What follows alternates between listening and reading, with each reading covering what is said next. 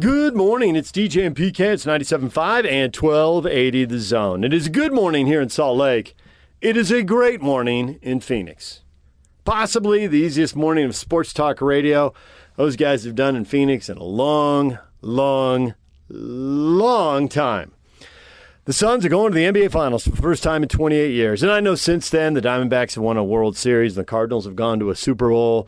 But the Suns are the original team in the Valley of the Sun. And after a brutal decade,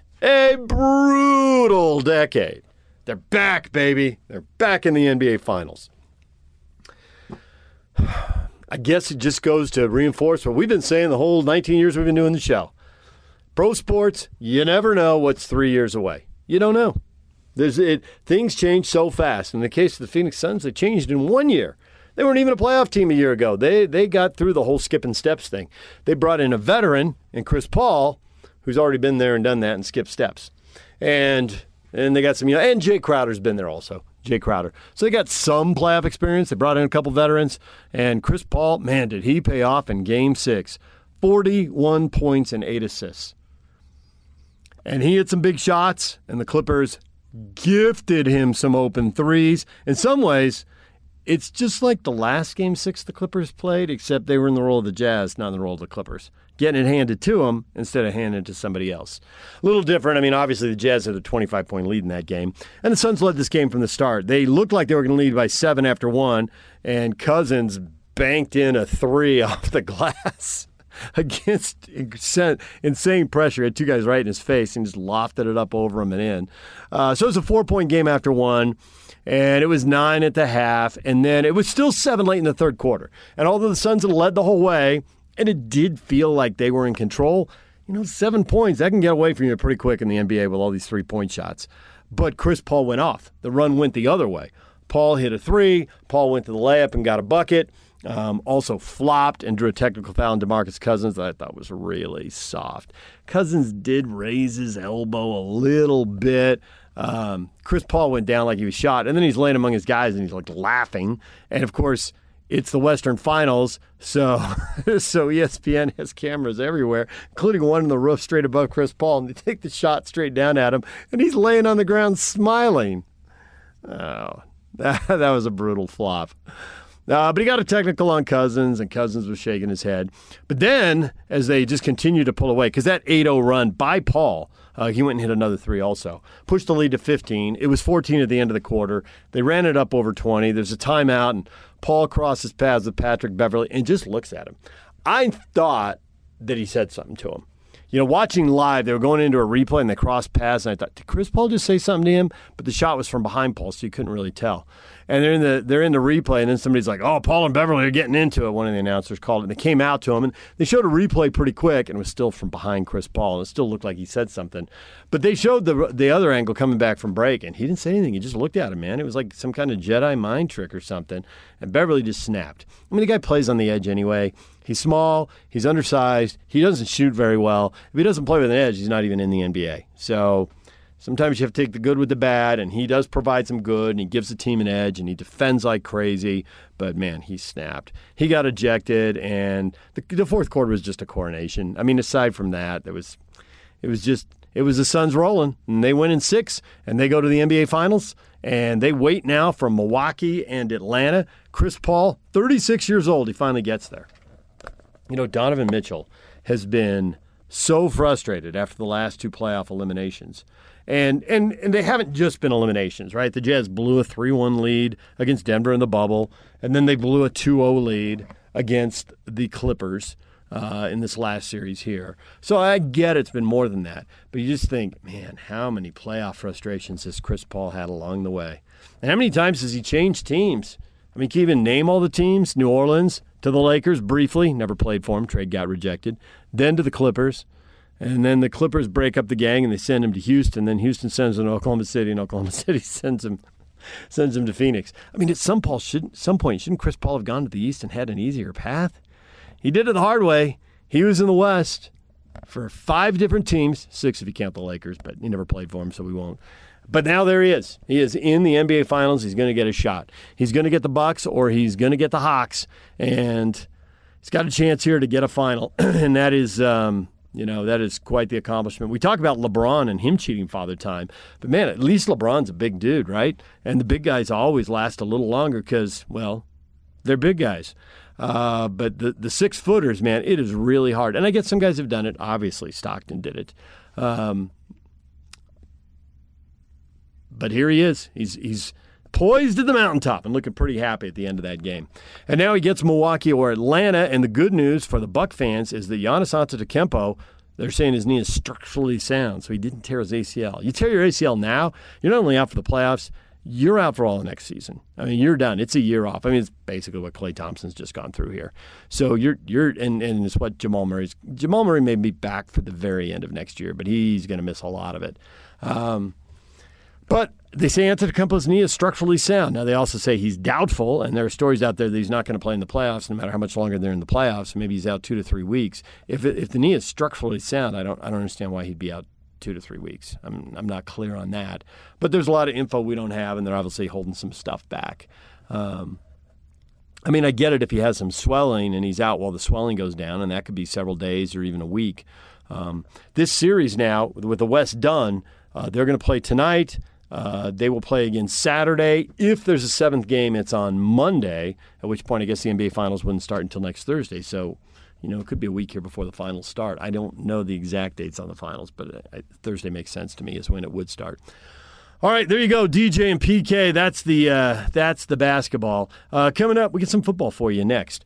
Zach Wilson with the Jets. We got a guy who works for the Post, and he works for WFAN, and he covers the Jets. And how is Zach settling in, and is the team good enough around him, and do the coaches have enough experience? And we'll get to all of that next. Stay with us. Rises and fires for 3. The playoffs may be over for the Utah Jazz. You're outstanding. But the season never ends on the Zone Sports Network. From the NBA Draft to free agency and on to the Summer League, the Zone will be with the Jazz every step of the way as the Jazz front office builds for the future. Your exclusive home of Utah Jazz basketball is right here on 97.5 1280 The Zone and the Zone Sports Network. DJ and PK, it's 97.5 and 1280 The Zone. It's time to talk Jets football with Brian Costello, reporter for the New York Post and WFAN. Brian, good morning. Morning, guys. How are you? Did you ever think you'd be on the radio in Utah? I've actually been on the radio in Utah quite a bit over the last I bet you have. Brian Costello joining us right now on the Smart Rain guest line. It's no secret that Utah is in an extreme drought currently. That's why Smart Rain is the solution for any commercial property concerned about water consumption while managing irrigation. Find out more at smartrain.net. All right, so I guess first impressions, and do you really put anything in anything you've seen so far? Because it's way early. Yeah. No, you take everything with a grain of salt in the spring. They're in shorts.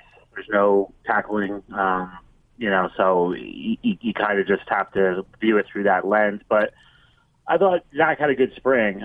He didn't look confused. That's something that can happen even in the spring. He looked like he knew where he had to go with the ball, and he made some wow throws, which you expect from a guy taking number 2 overall.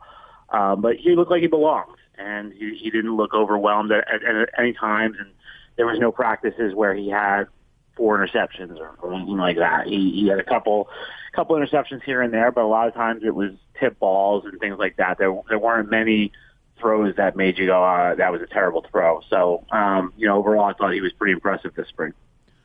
So it looks like they're hitching their wagon to him. It's a new coaching staff and all that, so there's some level of optimism.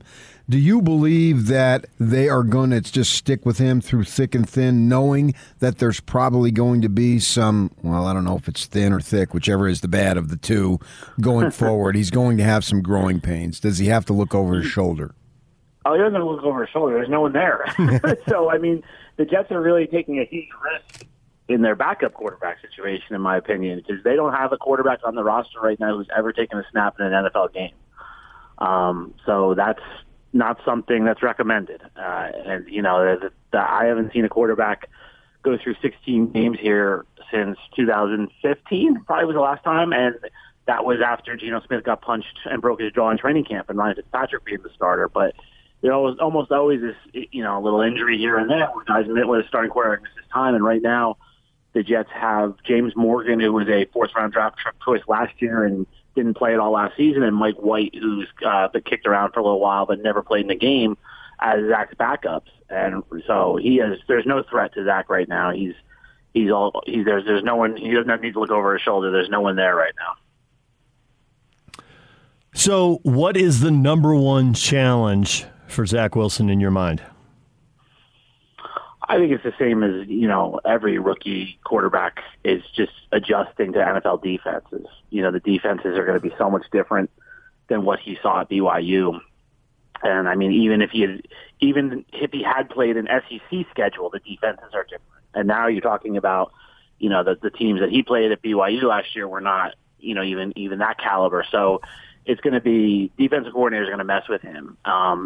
Week 2, the Jets play the Patriots, and Bill Belichick loves to face rookie quarterbacks, and he's going to throw things at Zach that he's never seen before, and he's going to have to adjust and adapt, and the coaches are going to have to help him through that, really.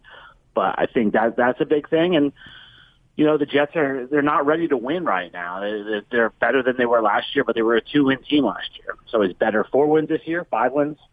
So he's going to have to adjust to that and adjust to things do not go well in the NFL unless you're Patrick Mahomes. Really, there's a lot of adversity, and we have to see how he handles that.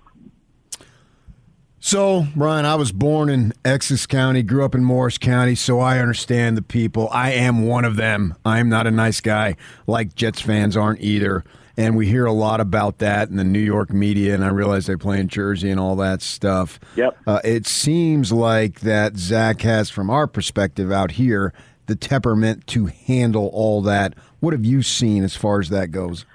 Yeah, I think he's well equipped for it. The people here sometimes make they made a thing of, he's from Utah or he played at BYU, but to me, the BYU quarterback that's a big position. Yeah. That is you're under the microscope if you're the BYU quarterback.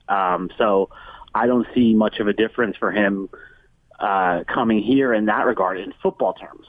What's different in New York than anywhere else is off the field. All right, if Zach decides to go out after a game and have dinner with his teammates and that kind of thing and drinks in New York, it's going to be in the paper the next day. That's how we have page 6 in the New York Post. That's where all the gossip is. If Zach has a new girlfriend and it's going to be in the paper. If Zach's mom is saying stuff on Instagram, it's going to be on our website. Like that's kind of different than what he's probably used to at BYU, or if he had been drafted by Jacksonville or drafted by, a team not in his market. That's where it's different. Football-wise, I don't think it's different than anywhere else. These guys are always under the microscope, and it's the same way here as it was in Provo for him. Well, if we went out for drinks here, it would be in the paper too. But that's true. The Instagram, that got a laugh out of PK, so that was good. Well, yeah, I mean, we didn't do anything with his mother, and now I understand she blew up right off the bat with some stuff she's a flamboyant gal and all that stuff, and she loves to put herself out there. But we just kind of roll with it. It doesn't really make news the way it already has there. Yeah, well, and I'll tell you, Mark Sanchez was the quarterback, right? Our paper, we actually sent the reporter. This is when Tebow was on the team. We got a tip that Tebow was living at a golf course in New Jersey, and we sent a reporter and a photographer to try to track Tebow down. Right? They didn't find Tebow; he wasn't there. But what they did see was Mark Sanchez eating on his porch. He lived on the golf course with Ava Longoria. So they took pictures of it. Well, it was of on course. The page of the paper the next day. so that's for me. I have to go to Mark. Well, sorry, Mark. You have to go. I've had to deal with that with Mark and with Sam Darnold was in the paper for going out with his teammates and stuff. So that part of it is different here. But if he throws 4 interceptions here, he's going to get the same kind of scrutiny that he would get if he threw 4 interceptions in Kansas City or Green Bay. It's the same thing football wise. Would he make news if he goes down the shore? He might. He might get some pictures. I mean, the Islanders. He went to the Islanders game. That was good. With his teammates. So he's going to be a big celebrity here. So quarterbacks are celebrities, but it's still a team game. Has he got good enough teammates around him? Is the line? Well, let's start with the line. Is the line going to protect him? Because when you tell me I haven't seen a quarterback go 16 games since Fitzpatrick in 2015, the first thing I think is that O-line's getting the quarterbacks beat up. Yeah, and they have. This O-line has been bad for a long time. Now, I'll say Joe Douglas, the GM, who he came in 2 years ago after the draft, so this was his second full draft this year. He's put more focus on the offensive line than his predecessors have for a while. So he drafted Mekhi Becton last year in the first round, who's, a giant 6'7", 360 left tackle. He drafted Elijah Vera Tucker in the first round this year after Zach from USC. So he just signed Morgan Moses, the former Washington right tackle. So he's making an effort. So I think they'll be better. I don't think they're a good offensive line yet, but I don't expect them to get Zach killed this year. I think they have some pieces. The key with them is just staying healthy. Their offensive line has not stayed healthy. Mekhi Becton that's a big question with him. He missed 2 full games last year, parts of 4 other games. He said he missed the spring this year with a foot injury, which when you're 360 pounds, foot injury is not good. So that's a concern for the Jets. But I think their offensive line is trending in the right direction. And I think Zach is going to benefit from the scars that the organization has from Sam Darnold.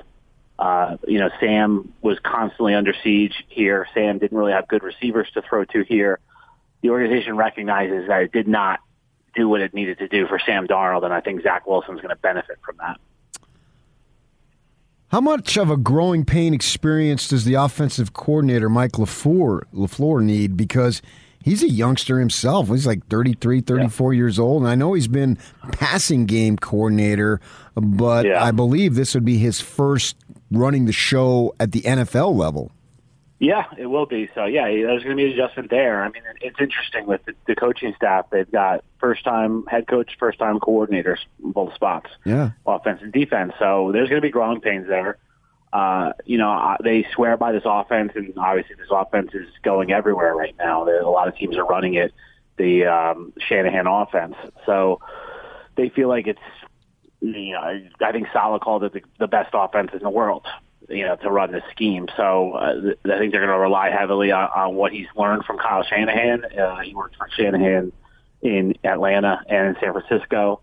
But, there's no doubt it's going to take them a little while. There's going to be some hiccups along the way, I'm sure, for this coaching staff.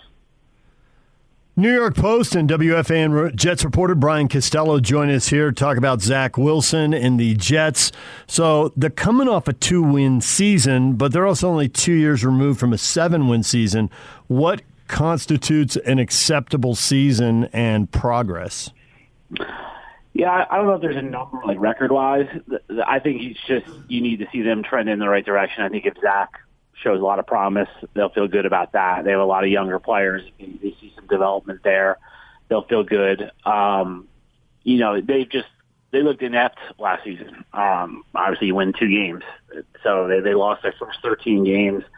There was games they just were not even in. So I think just being more competitive, playing closer games, will be a step in the right direction. And I don't think anyone has delusions around the Jets of them being a playoff team this year. But I think if they can get 5-6 wins, I think that's a huge step for them after 2 wins last year.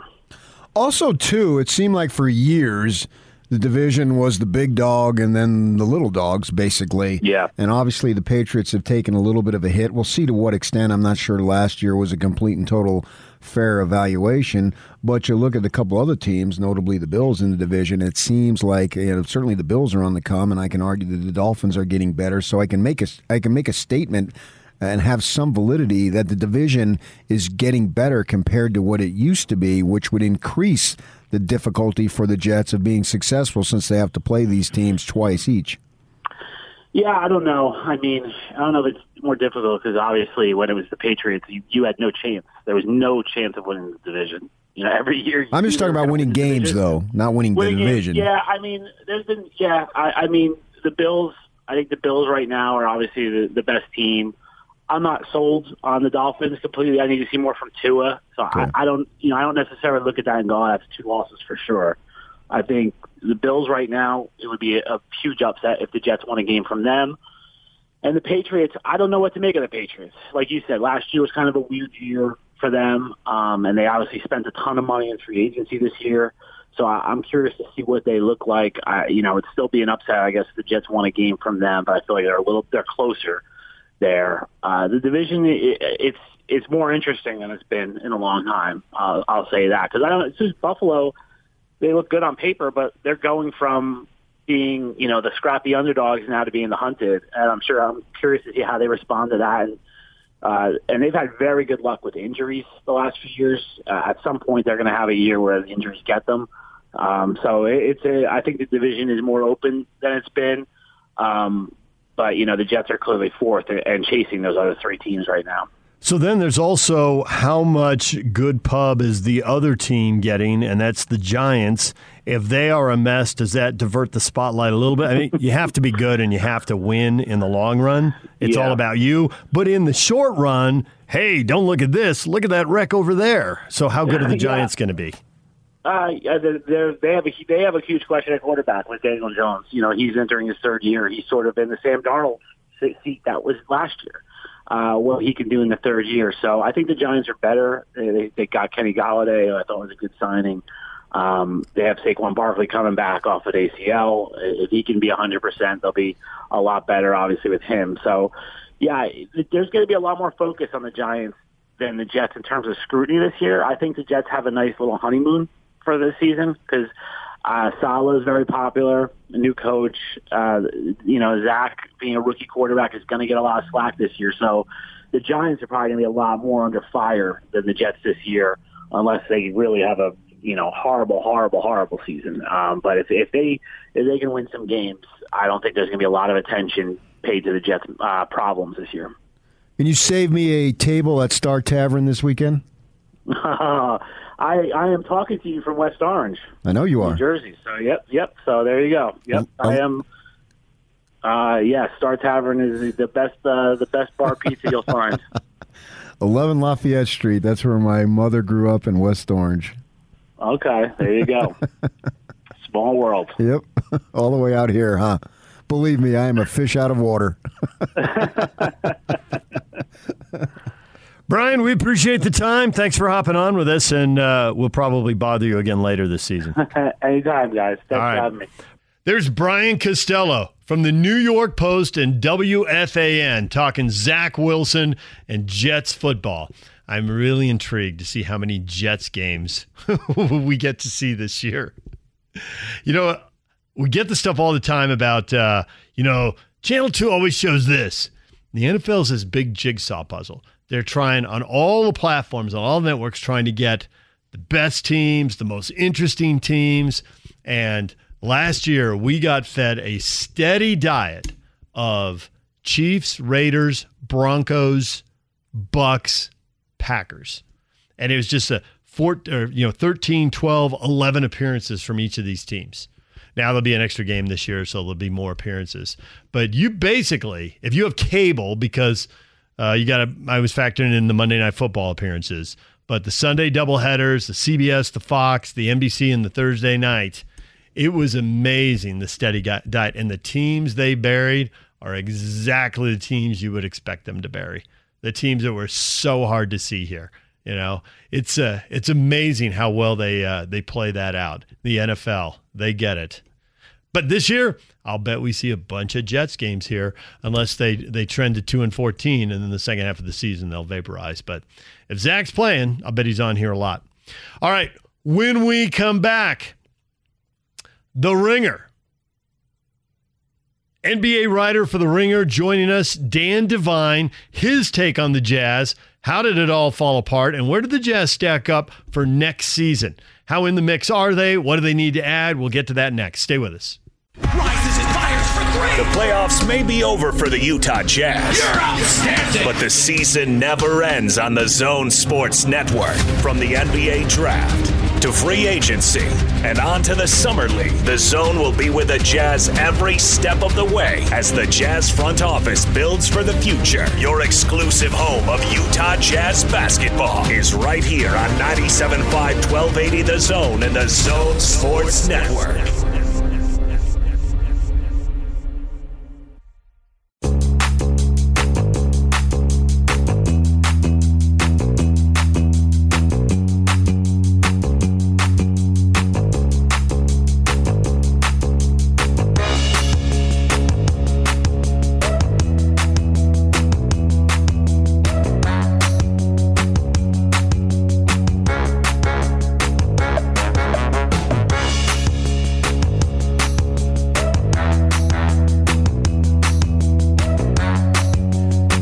PK, and Dan Devine joins us now, NBA writer for The Ringer. He's on the Smart Rain guest line. It's no secret Utah's in an extreme drought currently. That's why Smart Rain is the solution for any commercial property concerned about water consumption while managing irrigation. Find out more at smartrain.net. Dan, good morning. Good morning. How are we doing today, guys? We're doing well. There are still Jazz fans nursing wounds, healing up. From your perspective, what went wrong? What needs to be fixed? I think you could start with Donovan Mitchell and Mike Conley getting hurt. I mean, at the risk of being a very simple man. I am a simple man, though, so you got to go with what fits. The Jazz were a team that was built all year long on their capacity to break down opponents off the dribble, get the machine sort of working, swing, kick the ball around, and create advantageous shot situations, whether it was three-pointers or driving closeouts to get good looks, or breaking them down in the pick and roll to get Rudy Gobert high handoffs at the rim. And then when you are without one of your top two ball handlers for the bulk of the postseason, and then when he comes back, he is certainly not the all-star caliber player that we had seen from Mike Conley earlier in the season. And then when Donovan Mitchell picks up the knock that he picked up that was harming him in terms of his ability to push off and explode and win one-on-one matchups, which is sort of the elemental building block of a lot of that offense, things start to stagnate and slow down. And then when that happens, when the Jazz are not outscoring everybody, but one of the most high-octane offenses the league has seen in recent years, you start to see the seams a bit in the defensive structure on a team that has been tilted more towards offense the last couple of seasons. There's Rudy Gobert covers up a lot of sins. Everybody knows that. And the issue that you wind up with is there's not quite as many one-on-one stoppers to be able to go out and just lock somebody up. Royce O'Neal has turned into a really nice player, a great player in Utah, but pretty much everybody else was either at a size disadvantage or a physicality disadvantage or a quickness disadvantage in their one-on-one matchups when Los Angeles went small. And so if the Clippers are dragging Rudy out of the paint, you need everybody else to be able to win one-on-one defensively and stay in front of their man. And they couldn't do that. And so I don't know that you look at all of that and say this is indicative of fatal flaws and, like a poisoned tree that needs to be uprooted or anything like that. I think it's just, the theory of who the Jazz were has changed over the past couple of years. It went from we're going to win with defense to, okay, well, that imposes a ceiling on us when we get to the playoffs. We have to be able to generate better offensive possessions. So they did that. They went out and they changed the structure of the team, bringing in Conley, bringing in Bogdanovich, putting so much more of a creative load on Donovan, bringing in Jordan Clarkson, and then pick up a couple of injuries. The offense doesn't look quite the way it normally does, and then that sort of showcases what's up with the defense. So, I mean, all of that is to say, the short answer is you need two-way wings who can create, shoot, and also defend. And the bad news about that is every single team in the NBA is looking for the best versions of those guys, and they're pretty hard to find. One of the things that bothered me is that they got contributions from guys in the regular season that they didn't get to the level, or certainly didn't get above the level of what they had done in the regular season. And you look at some of these teams, obviously the Clippers, Phoenix with Cam Payne, and Lou Williams comes off the bench when Trae Young can't play, and these guys produced beyond what we've expected. And when I look at the Jazz bench, nobody produced even what I thought they were capable of, let alone beyond as far as that goes. And so they're having this struggle as they got a bunch of younger guys on the bench. Do you develop them? But I got to win now. It's a dilemma there. So you're in charge. Do you try to develop these guys on the bench, or do you just move away from them and try to bring in better players that even if they don't get to play for a few games, when they're called upon, they can come in there and do well? I mean, I think it's got to be a little of column A and a little of column B, right? I mean, to some degree, it's because you are the guys you mentioned who have outperformed perhaps their reputation, or wound up producing over and above what you would have anticipated from them. You're talking about guys who can break people down off the dribble and create shots. And that's, you know, I think we see that play up in the postseason just about every year. And, you know, the Jazz have one of those guys, and he was so good during the regular season that he won Sixth Man of the Year. But what makes Jordan Clarkson a sixth man as opposed to a superstar shooting guard is that he does that every other night as opposed to every night, right? And I think that's kind of the issue, or you can't bank on him doing it for 25 in an elimination game every night. Sometimes it happens and he can carry your offense for a quarter. Sometimes it's, 3 for 9 or 3 for 10 and you're wondering when the next shot's going to go down. So to some degree, you've made your bed in terms of extending him. I think it was a move that they had to make, to re-sign him. He's a vital part of the team, and he performed great. He's performed great essentially since he got there. Did not have the postseason he wanted, but I think that's true, as you mentioned, sort of up and down the roster. I think the issue is, you're already locked in with the Gobert extension, with the Donovan extension, with Clarkson now on the board, on the books, and then probably in all likelihood they're going to. You're a capped out team. You're over the cap. You're going to have to go use the bird rights to try to bring back Mike Conley because you can't just get nothing. You let him walk for nothing. You don't have the cap space to replace what he brings, and he's been great. So you're operating as an over the cap team without much flexibility to bring in a whole lot of talent. So I think you can look for guys that you might be able to target with your mid-level exception or something like that, the sort of the smaller around the margins additions that you can sign in free agency. But you're going to have to see what you can, develop with a guy like, Miaoni or, the other sort of recent draft picks. Like, are you going to be able to hit a home run again with Jarrell Brantley or something like that? Juwan Morgan, are these guys, the kind of guys where like you can get some player, the player development system that has churned out so many positive contributors in Utah. Can those guys kind of play up with some more time, some more reps, and some more seasoning? And then beyond that, it's you have to try to work the margins because you've made your big bets. You've bet on Donovan. You've bet on Rudy. I'm imagining you're going to be betting on Conley. You've bet on Clarkson. You've made those decisions. So now it's, there's not a whole lot of money to play with. So it needs to be, we do better with what we have. We, chalk up some of this to injury and some of it we try to, get in the lab and dissect where we fell short in terms of defensive scheme, or is there a way we can coach up some of the guys on that end? And then you put everything you can into getting those younger pieces on the fringes of the roster to be more playable when it matters most. So losing to a Clipper team that has got 4 guys who contributed at different times who are only getting paid $7 million.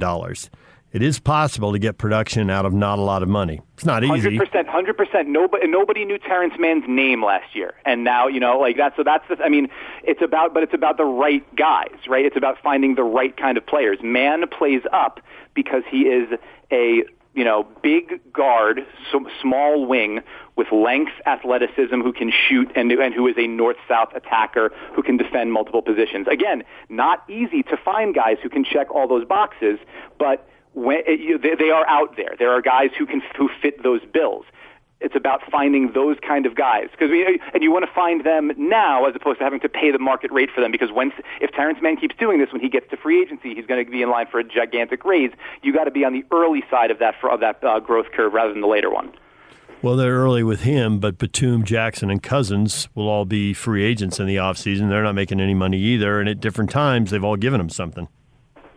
Yeah, and I think so. Some of that is, but I mean, those are also, with the exception of Batum. Batum was somebody I wrote about early in the season. I thought he made a ton of sense. I think I had even talked about him a little bit last year, where it's like that's a guy who has been in sort of a depressed situation in Charlotte, where he's been injured a bit and also just hasn't really played in games of consequence for a while. But he fits the bill of a guy who, when he gets an opportunity, can check off a lot of boxes and in a better context surrounded by better talent where he becomes like a floor raiser or an amplifier as opposed to needing to be a number 1 or number 2 guy. He's somebody that can make an impact. But, DeMarcus Cousins is coming off of, a series of massive injuries that effectively, it seemed like it was going to end his career.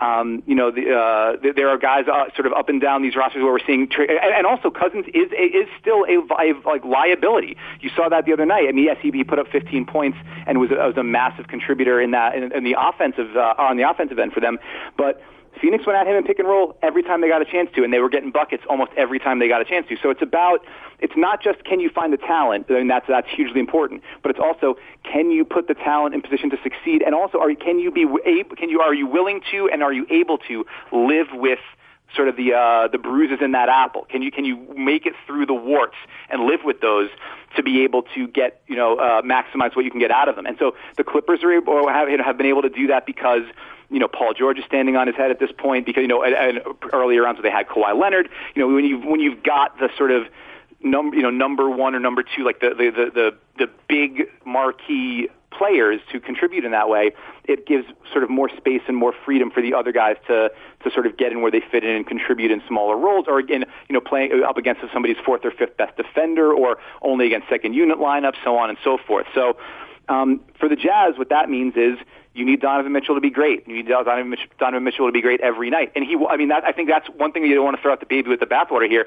Donovan Mitchell was tremendous in this postseason. And I'm somebody who has been skeptical to some degree about whether or not a guy, 6'1" or 6'2", can be your all-time creator, that can be the guy who is going to be going head-to-head with these big wings who can sort of, are somewhat more matchup dependent, or matchup proof rather. And Donovan Mitchell was, on fire. He was incredible before he picked up that knock. And so I think you come out of it feeling better about his capacity to be the guy who carries the offense and makes things easier for everybody else. But you're still going to need more of those players who can match up on the wing, and you're still going to need more players who can contribute on both ends to fit in around him and Rudy. What'd you make of the Dennis Lindsey situation? I'll be honest with you. I'm not sure what to make of it. Dennis Lindsey was only 51, 52 years old, so it's not like this is him saying I'm walking off into the sunset necessarily. I wouldn't be surprised to see him, especially with the track record that he built up in Utah of developing that core and building a perennial contender there. The sort of from the midstream rebuild with after losing Gordon Hayward for nothing is that's the kind of thing that mid-market teams or smaller market teams just aren't supposed to be able to do. So I was a little surprised to see him go, but also, I think maybe the underspoken part in some of these things is that these are incredibly high-pressure jobs, and if you're doing them for a long time in one setting, maybe that just sort of grinds you down. And so maybe there's part of it where it's just, this is an opportunity for a reset for him, or maybe the Jazz are looking at it and saying, we think, to the point that we've sort of been discussing, the theory of our team changed, and we made a different sort of stylistic calculation in terms of how we want to build out our roster and what kind of team we want to be. And then for that to hit into a ceiling, or to feel like it hit into a ceiling also, maybe there was a calculation of we might need to have a different approach to what the theory is going to be moving forward. And so we'll see. Sometimes change can be good. It can elevate new voices. It can bring in new ideas. It can wind up creating sort of a different way of looking at things. And sometimes you wind up looking back for and wishing for a little bit more of what you have. But I think the remaining brain trust, I think you still feel very confident in the work that those guys have done, and it'll be interesting to see where if Lindsey's name starts coming up as job openings around the league pick up. Maybe not this summer. I'm not sure how many front office changes you're going to see, but moving on down the line. There are plenty of Jazz fans who believe they just missed the best chance ever to win a championship. A lot of that's based on all the injuries around the league. But how good do you see the Jazz being going forward? How good can they be next year? I don't see any reason to think that they can't continue to be in that upper echelon of the West. I think the sort of the general underpinnings of what they are, at least as a regular, as a regular season team, the ability to have a consistently good defense. As long as you've got Rudy Gobert in the middle and healthy and available, you're going to have a top tier defense. I think you come out of this postseason feeling really good about what an offense led by Donovan Mitchell can be. especially as he continues to expand his range, expand the volume and the ability that he has to pull off the dribble, and all that can open up for him and for his teammates. I'm assuming you bring back Conley, and you have the core of a top 5-ish team on both ends of the court coming back. So I think if that's true, and we have no idea what injuries are going to look like. We're also going to be coming off another shortened off season for a lot of teams too. So with the last year we saw that wreaked havoc on the teams that made it deep into the bubble. Who knows if it's going to be a similar story for the teams that made it deep into the playoffs this year as well. But I think as long as you have those sort of baseline fundamentals, you feel pretty good about what they can be as a regular season team. And if that's true, and you're talking about a team that's going to be in the mix for home court advantage in the playoffs, that's a starting point that I think at least more than half the league would feel pretty good about.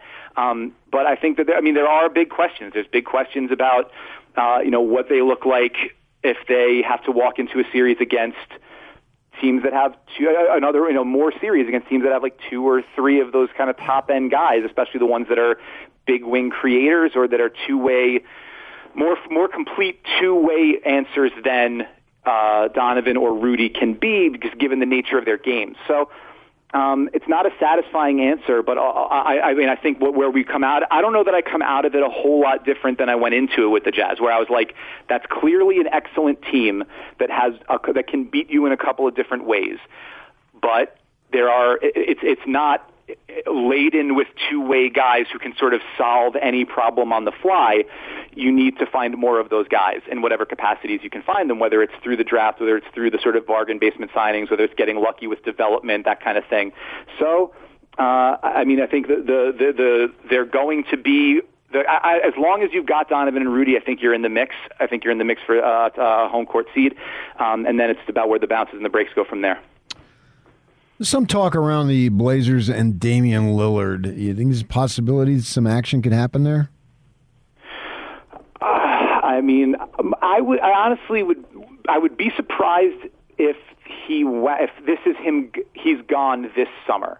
This feels more like, and this is based on this is pure speculation, but it feels to me more like, okay, I'm now not very happy with the way things have been running. I've given nothing but my commitment to this organization. I've played at an MVP level year after year. Been sort of the clutch answer that allows us to outperform our underlying metrics and all that stuff, and keeps us in the mix. And I don't know that I feel like we are making the best choices as an organization in terms of how to surround me with talent and put us in the best position to succeed. So I'm going to start shaking the table a little bit. But that to me reads, in terms of the steps that this goes in, make things better for me here rather than get me out of here to something better.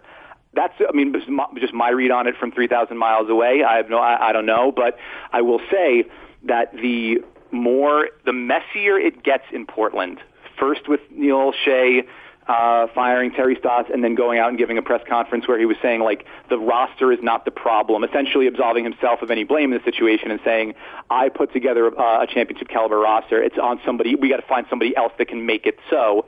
And then following that up with a coaching search that turned pretty toxic pretty fast, where Blazers fans had a real, many Blazers fans had a real negative reaction to the idea of hiring Jason Kidd or Chauncey Billups as the head coach for, their legal issues with respect to domestic violence or rape cases in the past. That became something that was a huge deal, and obviously was not responded to very well by Portland in their introductory press conference yesterday, where they were not going to give any more information about what they made them comfortable about Chauncey Billups being there, not even answering follow-up questions from reporters about what Chauncey Billups learned from that experience, all those sorts of things. It feels like the way things are working in Portland is trending downward, and maybe is not a working environment that, if I was a superstar player, I might want to continue to stick around in. So if that keeps getting messier and worse, things could pick up with Dame. But I think my guess for right now is that it's make things better here, and then if that does not happen over the course of this next season, then it maybe becomes, I want something better somewhere else.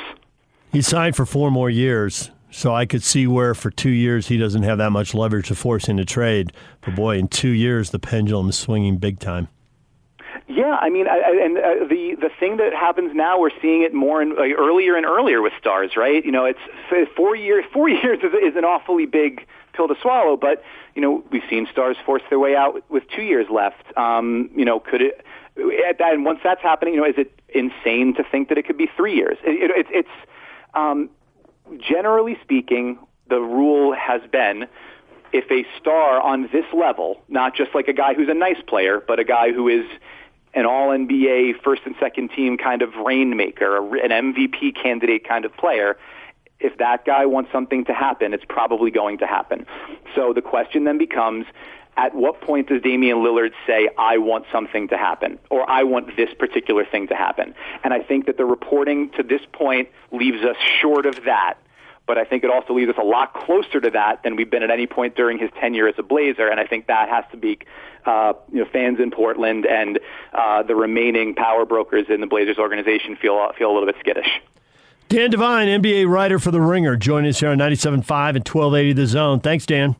My pleasure, guys. Take care. There's Dan Devine from The Ringer talking Jazz and NBA with us. When we come back, what is trending, all the headlines. Stay with us.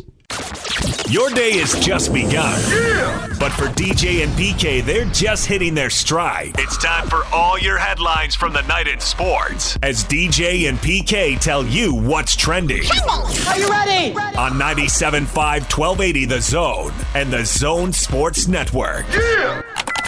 Hashtag NBA.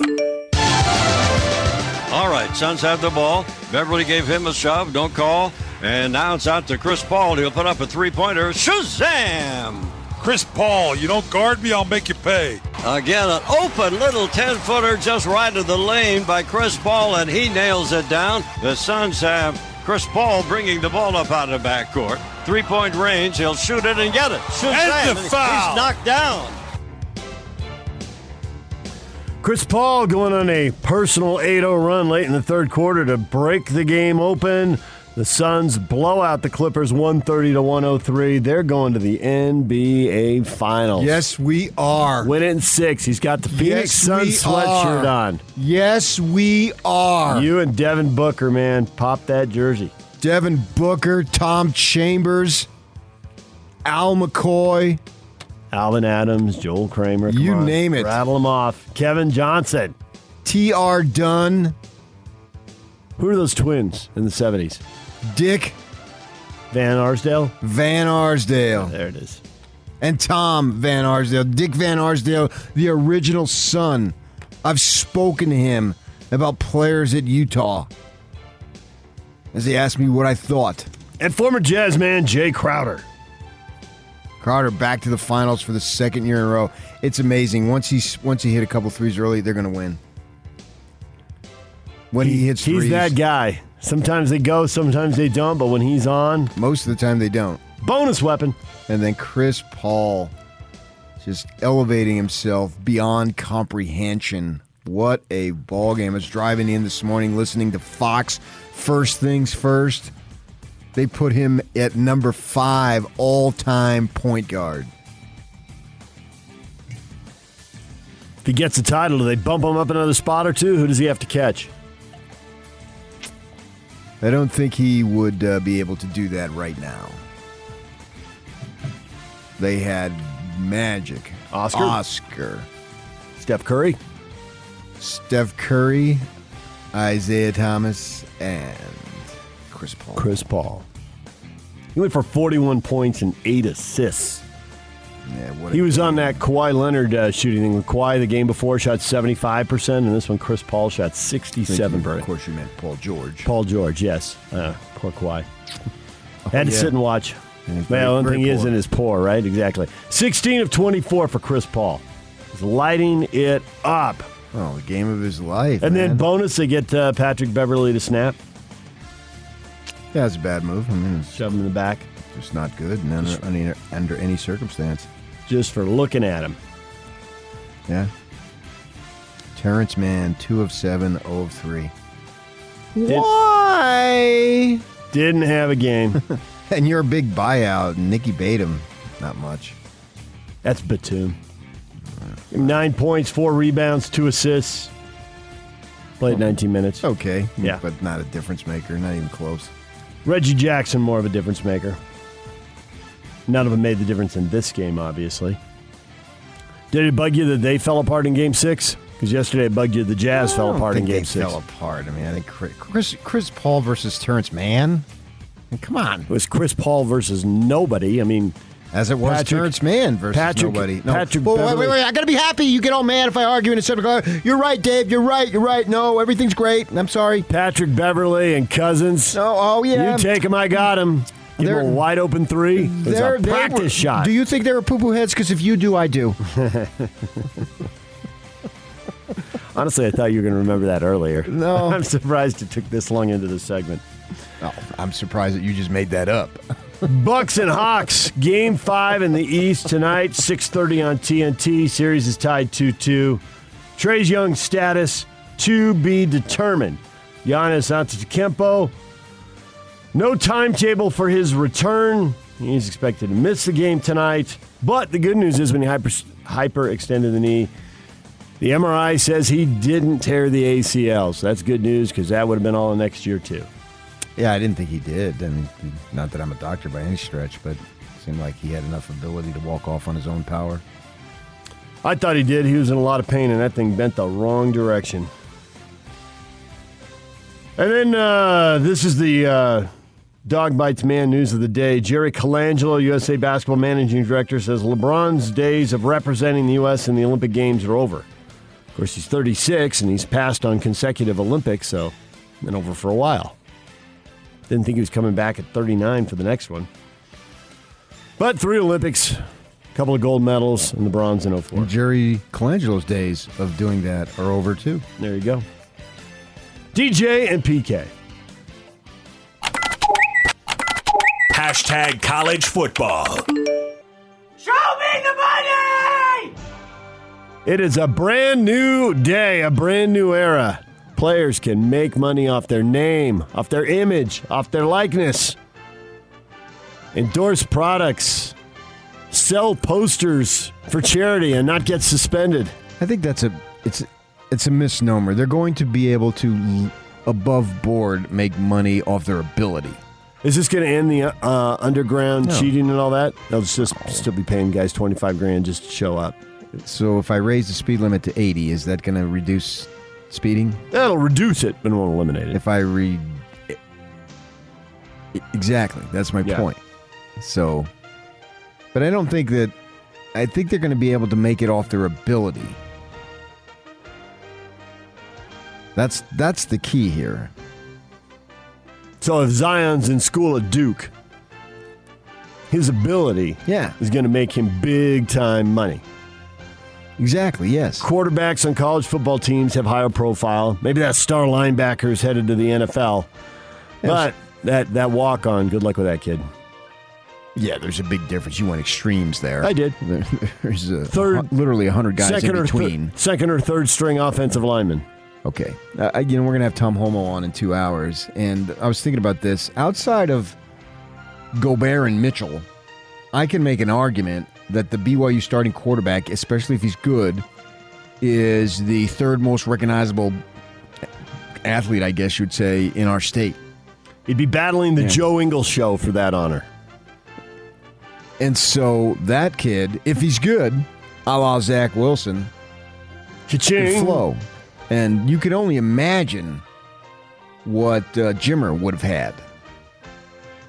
Because that, particularly his senior year, obviously, that run that he had, I mean, not only took us, but it literally took the country in the college basketball world by storm. He was doing interviews after ball games on national networks that PTI was having him on. I mean, it was unheard of. And so those types, they're the ones off of their ability are going to cash in. Now, I've already seen plenty of players out there, a BYU basketball player, and no offense, but no one's going to come rushing to you. But if you're really, really good, then absolutely. So the top 2 or 3 players on college basketball teams, at least locally here, are going to get paid? I don't think they're necessarily the top 2 or 3. If they're really good, And in a given year, just because you're the top 2 or 3, whoever was the top 2 or 3 players on the Utes last year, not getting paid. They weren't necessarily any good. I mean, they're okay. But I think if you can take the world by storm back in the glory days of a Van Horn and a Andre Miller, and I believe too that local guys can really advantage. Get going. If you have a personality a la Reno Mahe, literally everybody loves Reno. I mean, they named the show after him. They just changed it to Raymond. Because he's that type of personality. He's so engaging. Kalani was that way, but he wasn't a player of that stature. Right. But Britton Covey, for example, local guy, tons of personality. And he's somewhat of an underdog, too, because of his size. That's another plus. Yes. And he's as engaging as they come, for sure.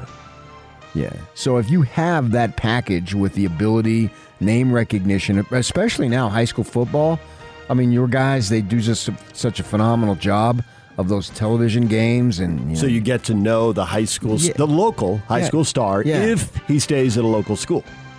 Yes, right. Which I'm hoping that it's a benefit for locals in recruiting, keeping these stars home, because it's a problem. It's not the epidemic as it is in Arizona, because Arizona has way more numbers, and just by virtue of numbers has more talent.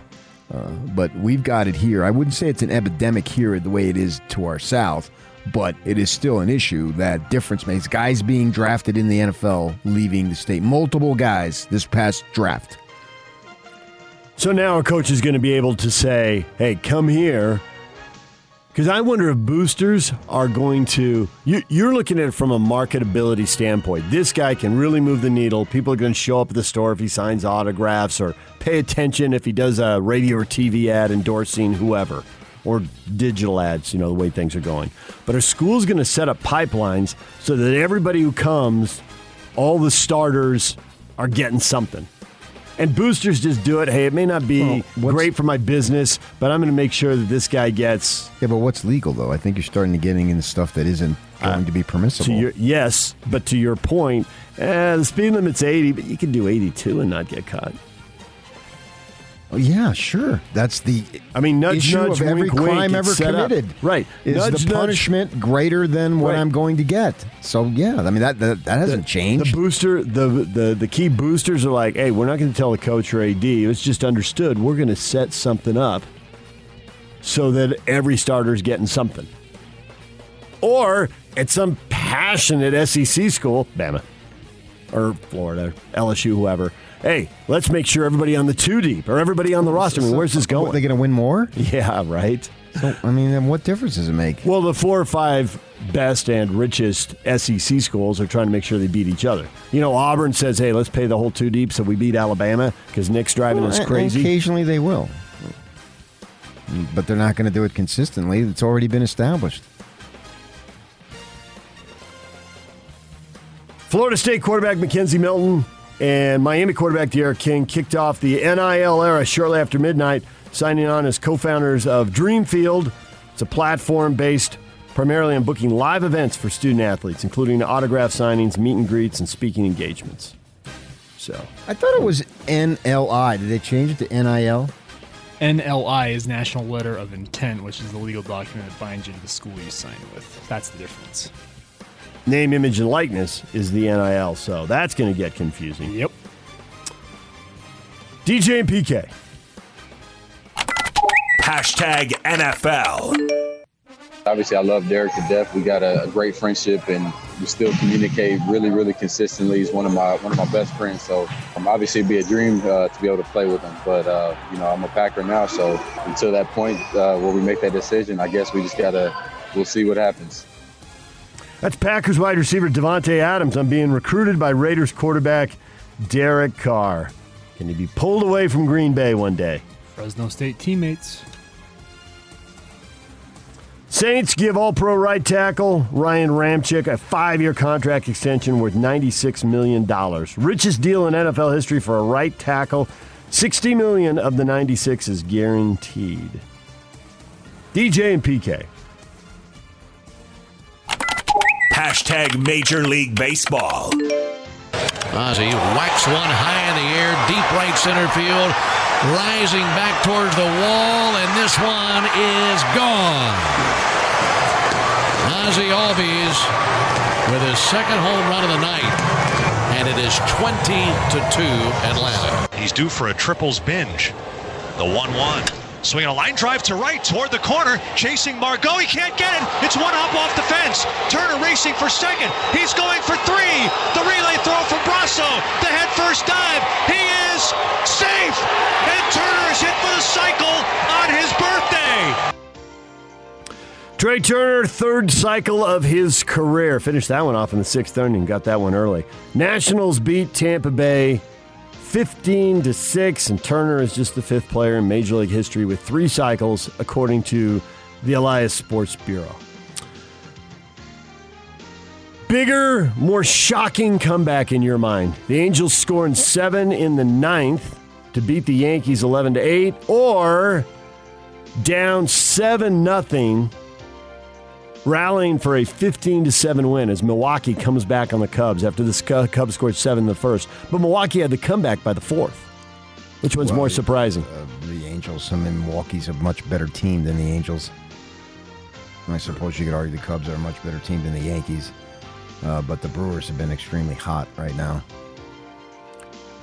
They end up winning 15-7 in a day full of massive offensive outbursts. The Braves top everybody by going for 20. And they beat the Mets 20-2. Ozzie Albies, 5 hits, 2 homers, padding his numbers in that round. 7 ribbies, 5 for 6.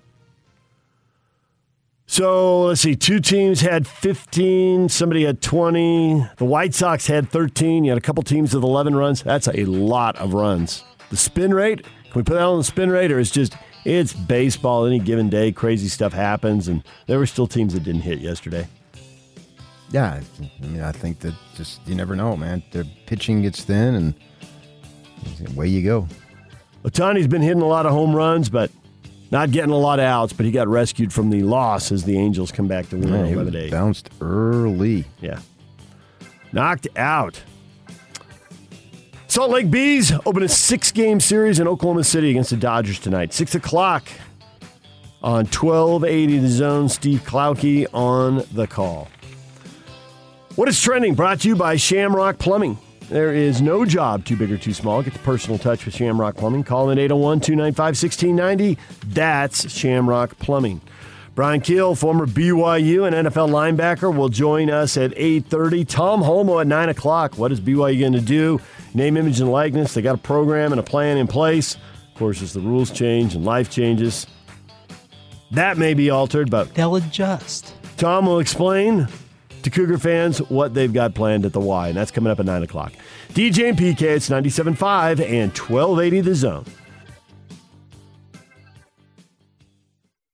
The Big Show. The Big Show. With Jake Scott and Gordon Monson.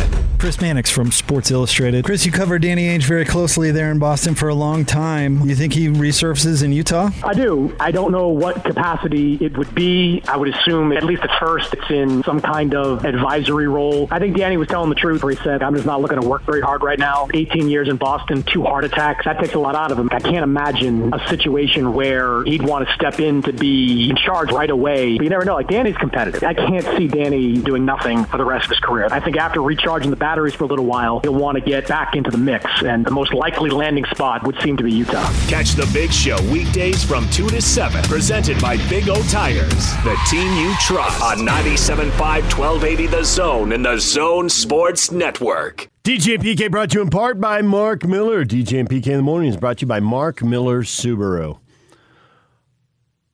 Question of the day.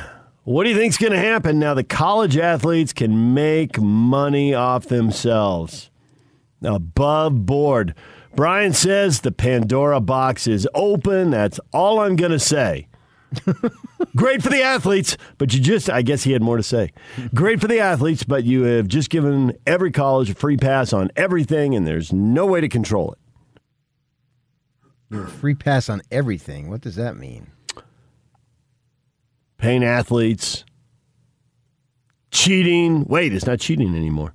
No, it's legal. It's legit. It's above board. And there's no way to control it. Did it feel to you like all that much was being controlled? No. I don't know that the NCAA has any ability to control anything anyway. It's more like golf. It's basically on the honor system. And then somebody who sees it on TV gets tired of it and calls you out on it. I mean, that's looking like it's what happened down in Tempe. There's a particularly one disgruntled ex-employee. And he went Henry Hill and turned media informant. So if you have that, I suppose. But other than that, go towards what is real. And what is real is this is a massive business anyway. It's a massive money-making business. So let's stop pretending that it's about academics and all this other stuff, because it's not. Very few players are choosing schools. Well, they've got just a great engineering program, so I'm going to go there. And I just happen to be a 4-star football player. Come on.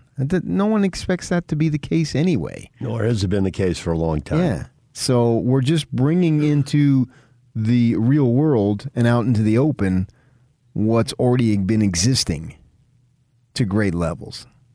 And there's a lot of folks out there, well, my team doesn't do it. It's always your team. Yeah, we understand that. I mean, you live in a fantasy world.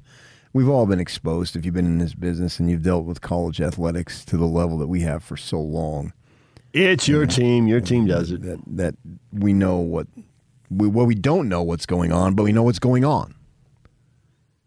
And we just sort of just roll with it. And the fans, if your team wins, I mean, you don't care that most of them are the lowest form of major that they can have while still keeping eligibility. It just doesn't mean anything to you. Here's the easy classes. Yeah. Right. So who cares on that?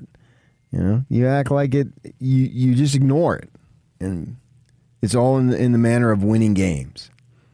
So I think this is the right thing to do.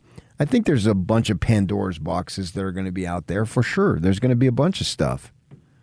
And Alabama and Ohio State are going to win 11, 12 games. Shocking. And the rest of you are going to try to, maybe next year. And you're going to enjoy the run. And if you should get a South first place that year, good for you. And then you hope you win the game. And if you go to the Rose Bowl, you go nuts. And so I'm not sure what really is going to happen because I think it's unpredictable. But I like that they're going in this direction. And there's going to be a bunch of unintended consequences because some of these players are coming from impoverished backgrounds. And we know if you have money, there's going to be all sorts of people that are coming after you. That's the way of the world. That's the way it's always been. If you have it, they'll try to separate you from it. Yeah. Matt Harpring told me a story once of once he made it, and he was a guy who wasn't supposed to make it coming out of high school. And he told me the story of Cremens giving him a scholarship because he was catching heat because the local kid wasn't being offered a scholarship. And Cremens told him, okay, I'll offer you a scholarship, but don't expect to play. And he started all 4 years. And I think when they had their 50 greatest ACC players, he was named. So he sort of came out of left field, which is ironic because Cremens called him into a meeting after a baseball practice when he was in high school. And so he tells me the story of an ex-teammate calling him up and wanting him to buy a car for him. Yikes. Yeah. There's someone trying to separate Matt from money. Yeah. Matt's got it. Let's see if we can separate and him from he might have even been a rookie. And, who knows? Stockton tells that story of, he's just hoping that he could just stick for a couple years. Mm-hmm. You know what I mean? Yeah. He ends up sticking for 20, and he's a Hall of Fame dude. So you really don't know. So a few guys, Tim Duncan and Shaq and those guys, I mean, they knew, and LeBron, obviously, that they were going to be around. But could you even argue Kobe would have known that he was going to end up having that career? Maybe he did, but the rest of us, we weren't so sure. So, you wonder where's your place. And there's been other guys who are thinking they're going to be all that, and it turns out they're out the league in 2 or 3 years. Doesn't happen. Right. So they don't have life-changing money. They get a nice bump in the short term, but it's just a real short term. So Matt doesn't. At the time, Matt probably doesn't know how long is this going to last. He ends up lasting a good long while, but he wasn't sure maybe. And so somebody's asking him, an ex-teammate, want him to buy a car. And that's just like one small example. That's like 1/10 of 1% if you've got 100% there of someone coming after you. So yeah, but you can ask any. You're right, but you can ask any athlete. They all have stories. How is that going to be handled? The people who are on TV who we see who go into that, when the topic comes up, they all have stories. Deion Sanders tells stories. Charles Barkley tells stories. You can just go right down the line. Everybody's got stories. Right, and these guys aren't going to get that kind of money, I don't think. But they're going to have people coming after them. And we know, I've been with multiple NBA teams on the road, and let's just say, there's like a beauty contest out there. And so how's that going to be? There's all sorts of temptation that is going to face these young men. I mean, some women too, for sure, as far as people wanting stuff from you. And they're not really interested in you. They're interested in what you have. Brent says, team chemistry forever changed. I'm not sure. I can't say that. Because I also think you have to have the personality, too. You can't just be this great ball player. Like if you would have got Andre Miller early on, the guy was as shy as can be. Absolutely. He worked into it by his senior year, and he chose to stay 4. Well, the point is... Not now, he wouldn't. Yeah. He'd be gone now. Right. So in his early days... He's super quiet. Yeah. Super it's hard to get him quiet. to look at you. And I got to know him. I covered him all 4 years, obviously. And so by his senior year... he was good to go. But at that point, he's 22 years old versus 18. So what do you get there, some of these kids in basketball? And in football, you can be there for 3, so maybe that doesn't matter as much. But then on the transfer portal, too, guys coming and going, what's going to happen there? Do you like Charlie B.? When you're transferring... Charlie Brewer. Well, he's going to be here this year. Do you really cash in when you transfer, and how much do you really bond with your teammates? And on one level, you do. You know guys and all that, but it's not the same as knowing guys for 3 and 4 years.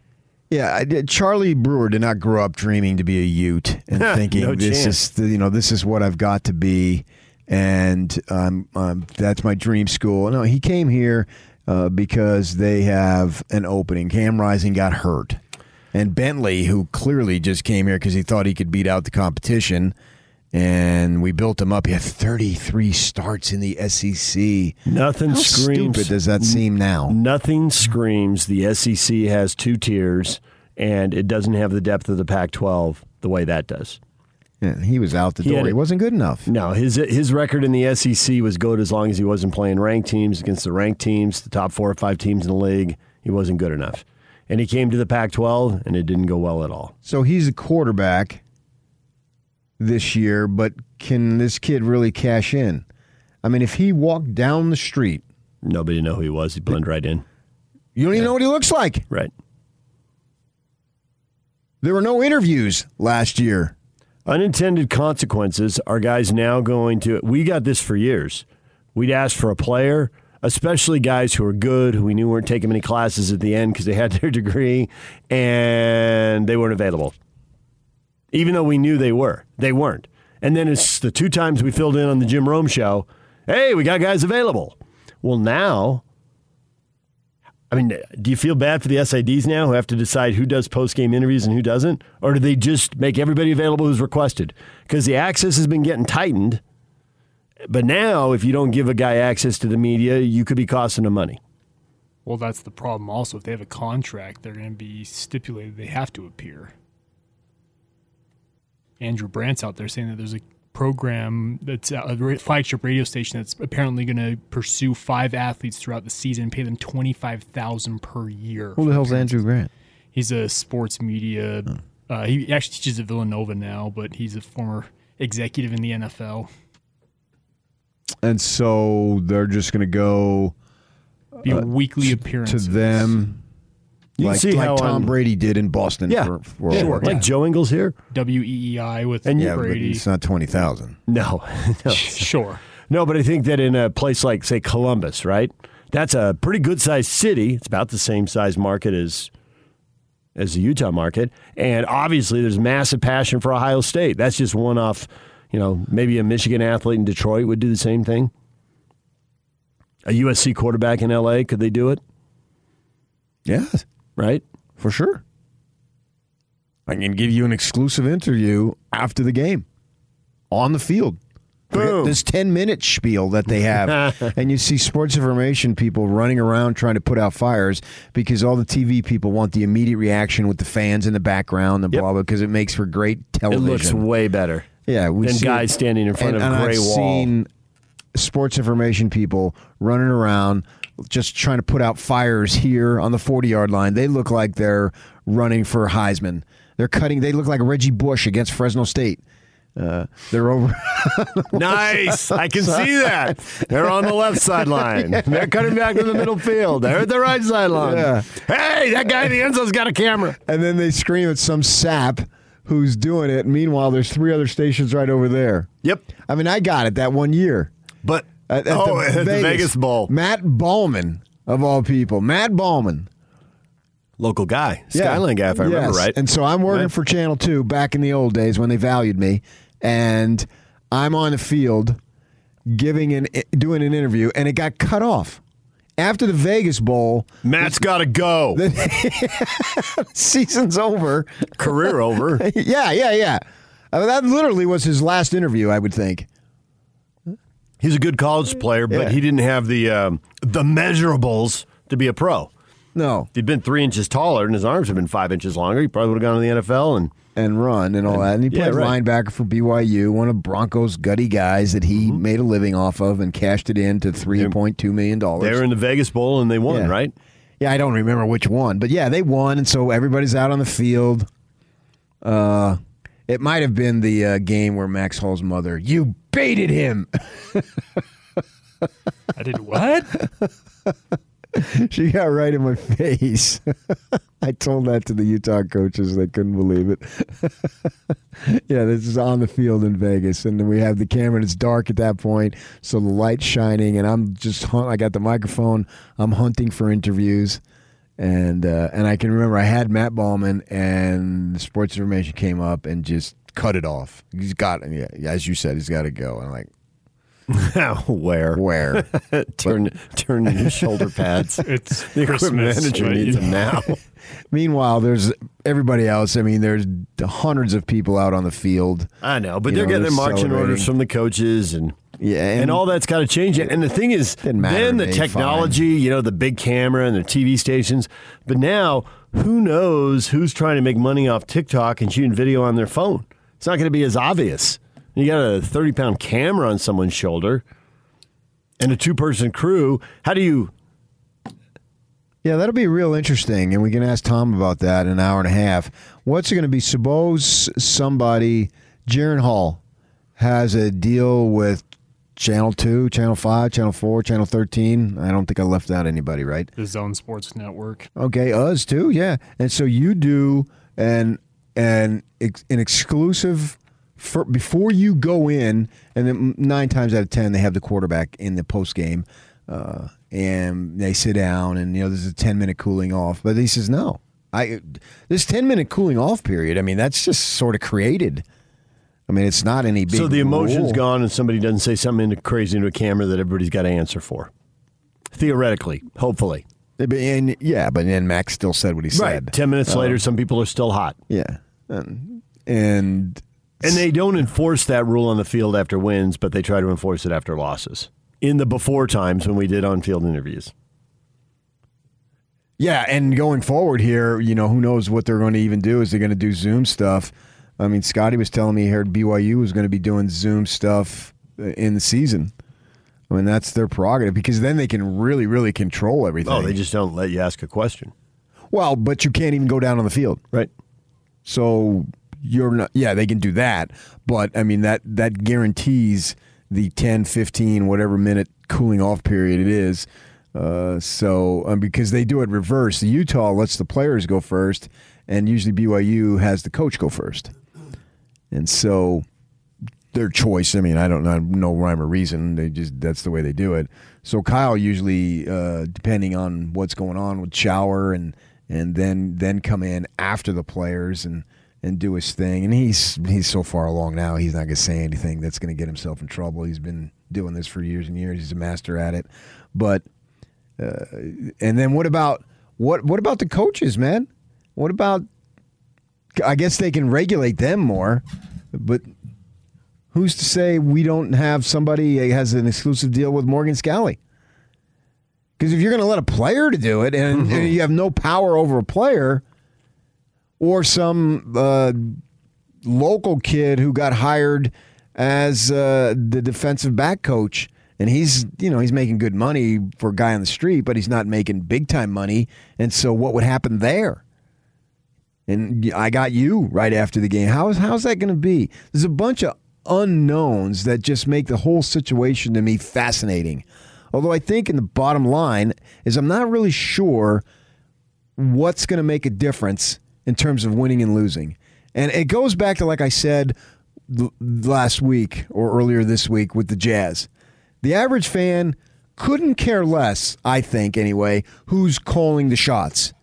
As long as the shots that are being called are good. Does it matter to Joe Blow Jazz fan if it's Dennis Lindsey, Justin Zanuck, man in the moon? I think you're pretty hardcore at that point. That when you start to identify with managers and root for management, I mean, coach, manager, general manager, whatever, you got to be pretty hardcore to say, oh, this guy's good and this guy's not. I mean, you really got to be into it. Yeah. You're not the average Jazz fan. Who matters? What matters? What matters rather than who?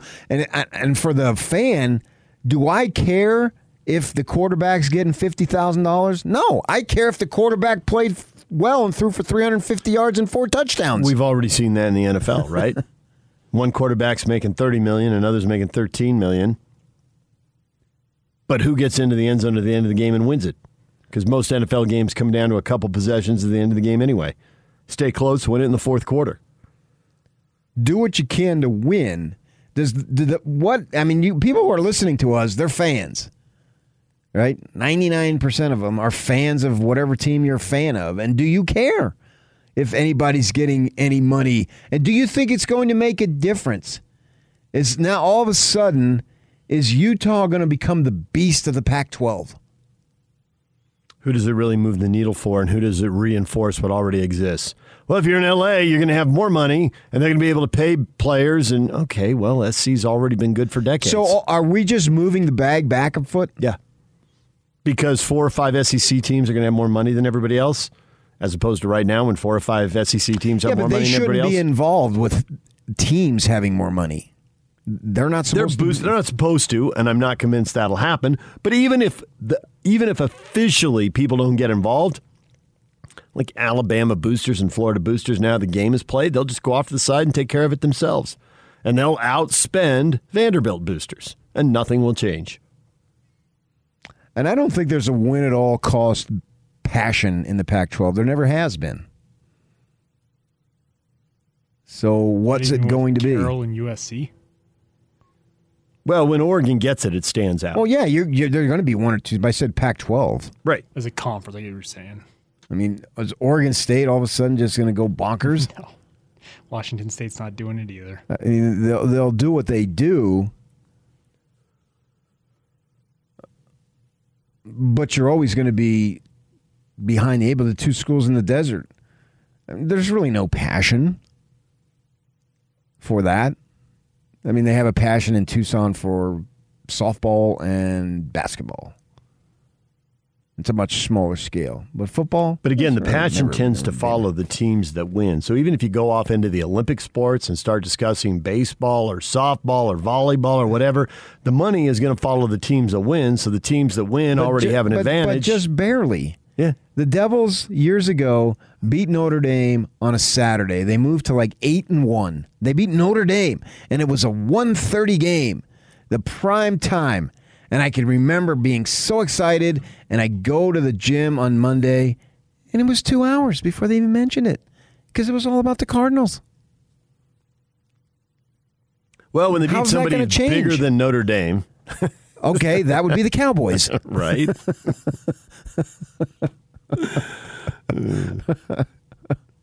So what's going to change there? I'm not sure. And I'm all for these kids getting cash. Great. And I'm all for everybody getting cash. But I think there's a lot to be said for the move the bag back.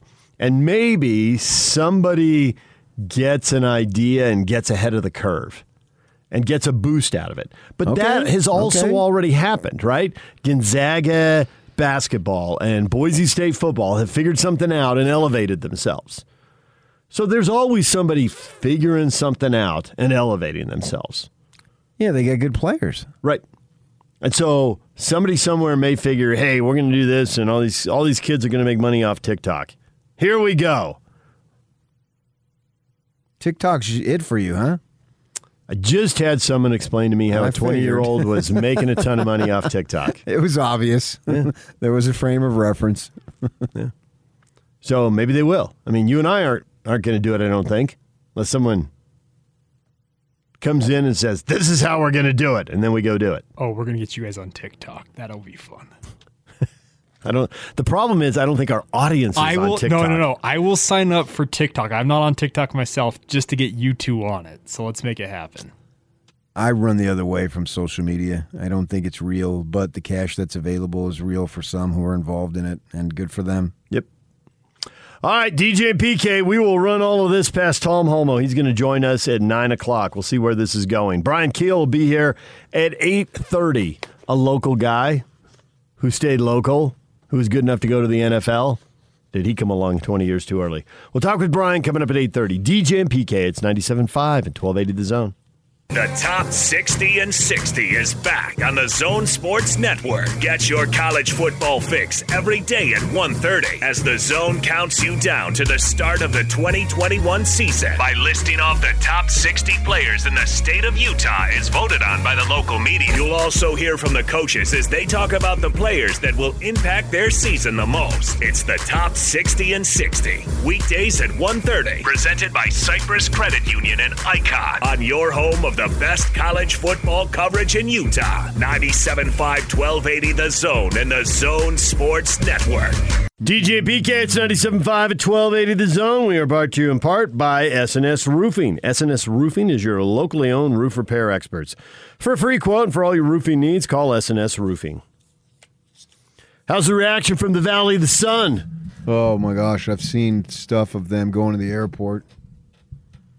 Of course, they're all sweating at 2 in the morning. Still 101. Yeah, they were flocking Sky Harbor. The Suns are the original team. They are. They got there in the late 60s. Yeah. Cardinals didn't show up until the 80s. And they're not a transfer team or relocation. How would you phrase that? Well, the Cardinals moved in from St. Louis. Yeah. And have been in Chicago, vagabond team, bouncing around. Right. Whereas the Diamondbacks and the Suns were expansion teams, but the Suns got there first. So they're the first love. Had 15 years to build things up. They were the link to the big time. More than that. I mean, you mean 15. I mean, they had close to 20. Right? Then they started. Cardinals moving in 84? I thought the Suns started in 69, but I could be wrong. Oh. I mean, I thought it was like to you on 67, 68. But anyway, whatever. Your point is the same. And then Diamondbacks came along in what? 98, I think. They're the first love. And so there's a lot of folks there that have gone through a lot with them. I mean, they sucked for 10. I mean, they won 16 games 2 years ago. You realize that? That's over an not 82-game season. They won like 16 games. And they kept promising Devin Booker, we'll get there, we'll get there, we'll get there. Well, when they get there, they obliterated every step you're supposed to take. Yep. Brought in Chris Paul and to a lesser degree Jay Crowder, who had paid their dues other places, and that gave them veteran playoff experience, and then add water and stir. And don't forget Monty Williams, too. I think you got to put him in that category. I mean, that guy's been through a lot, lost his wife in a traffic accident.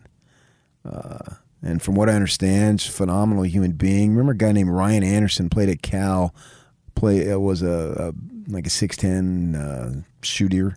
Yep. And his longtime girlfriend may have been his fiance, took her own life. Monty Williams went over and literally held Ryan Anderson in his arms the whole night. And then Paul Westphal, who was one of the most famous Suns that they had, as player and coach, obviously, he died here within the last year, I believe. And I saw a thing from Paul's wife, and she didn't really know Monty because Paul was living in Scottsdale. He said, "I'll be here." I'll texted her at like 6:30 in the morning. I'll be over at 8, and was there. And said, "Okay, I got to do this, this, and this. I'll be back at 4:30," and was there. So, and the eulogy he gave for his wife when his wife was killed by a negligent driver was just off the charts, man. So this guy, when you're talking character, he's right at the top of the list. And what a man, from what I understand. And so, yeah, this is a phenomenal story. So the Valley is just rallying around these guys, much like we would do here. Yep. Cinderella season, out of nowhere, breaking the mold. Yeah, 16 and as much wins as 2 we years sit here ago and say everything opened up for the Jazz, everybody was injured, and this was the year, the Jazz were 0-3 against these guys in a regular season. Would they have taken them down if they got in the playoff series with them? Yeah, well, we'll never know. I wish we did know. Yeah. Because that would have meant they would have been in the conference final. I'm a homer here, but I like their chances, even though they did go 0-3. Maybe they're the ultimate. If they should win this, and if Antetokounmpo and/or Trae Young is going to be out, obviously that's going to make a huge difference in the favor of the Suns. And so maybe in a week and a half, if they get these 4 wins, this can be the one that stands up and says, "Nobody believed in us." Yeah, and right. actually have it be the closest to accurate in terms of 100% that it's ever been. Team that's won 16 games 2 years ago? Get out of town, man. Worst to first happens in the NFL. It's not really an NBA thing. But the Suns, once or twice a decade, there's a team that doesn't fit the mold of an NBA champ. And they're not there yet. Right. But they would be the 2011 Mavericks. Maybe even more so. I don't know, because they won 16 games 2 years ago. The 2004 Pistons. And they did not make the playoff last year. That's highly, I'd say maybe the highly, Celtics, when they added those guys, Ray Allen and Garnett, what were they the year before? I don't even know. I don't know either. So maybe that might be something. But if you even come close to liking the NBA, I think this has got to be a feel-good story. And Chris Paul at 36, bouncing around, always injured at the most inopportune times. Knock on wood that it doesn't happen in the finals. Celtics with a good call by you. 24-58. And then they make all the moves, and Garnett's the defensive player of the year, and Ainge is the executive of the year. Paul Pierce is the finals MVP, and they got the title. From one year to the next, huh? Right. Yeah. From 24 wins to 66 wins. And they had 8 more wins than the Suns had 2 years ago. And last year, you can't sort of really count that. Now, the big thing is they went 8-0 in the bubble. I remember people just that was a big deal. That. Yeah, that was a big deal. They still didn't make it. But I guess it was a big deal. But it's it was a screwy deal. Well, but maybe it was a big deal. Quinn Snyder has said, and some of the players have alluded to it too, that layoff was like an offseason.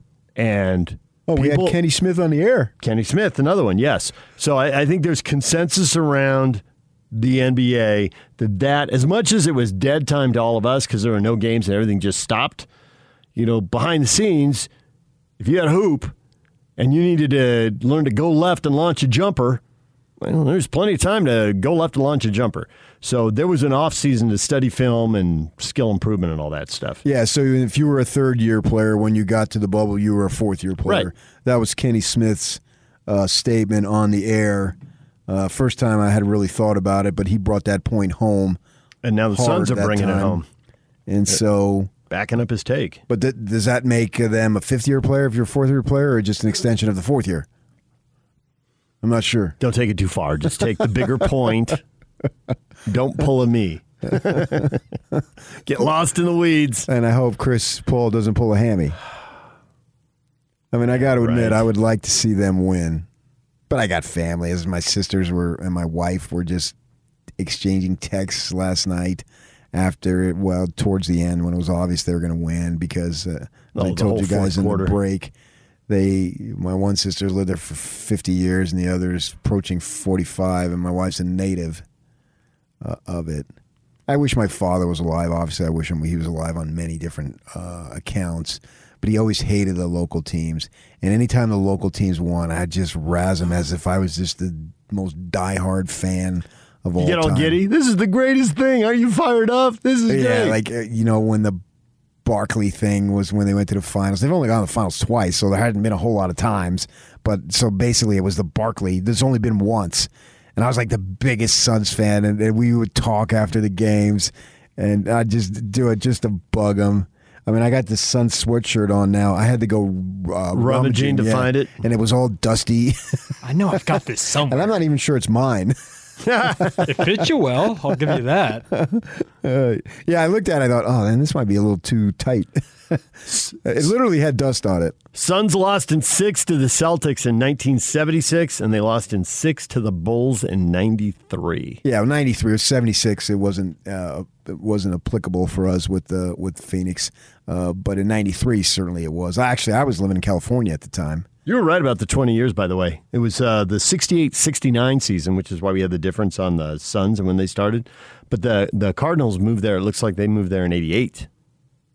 I thought it was 84. So 88. That gives them 2 full decades to get there and build all that love. And now they're feeling it. Right. And they had a pretty good team during those times. They just never get over the hump. The parallels between the Jazz and the Suns, for me personally, having lived in both communities and still have a heavy presence in the Phoenix area, even though I've lived here for 28 years now, I see so many similarities because if they would have won on the road, you can bet our airport would have been jammed. They did jam it after that shot in Houston. Right. So, yeah. And so they happened to win on the road this time. We have video in the Channel 2 archives you could dig out. Fox out at the airport in the middle of the night with 10,000 people over at the executive terminal. Great. Hornacek busting Stockton's chops as they leave in cars. John Stockton is in this car. And Stockton's down low trying to hide from everybody. Heard that story. No change there. You're consistent. I was in Houston, so I didn't get to see any of this, but I heard all about it. And I wonder if people around here, do they care? Are they jealous? Do they hate Chris Paul? I wonder what the mood of our area is towards the Suns going to the finals. I don't have a good read on it. Obviously, if it was the Lakers, we've all got tremendous reads on it. But so my assumption is it was a shrug of the shoulders here. So during this, I got a text from a regular listener of ours says this. I hate the Suns. I'm wrong. It sucks they are going to win the title before the Jazz. The Clippers are Brick City, and they couldn't shoot a lick.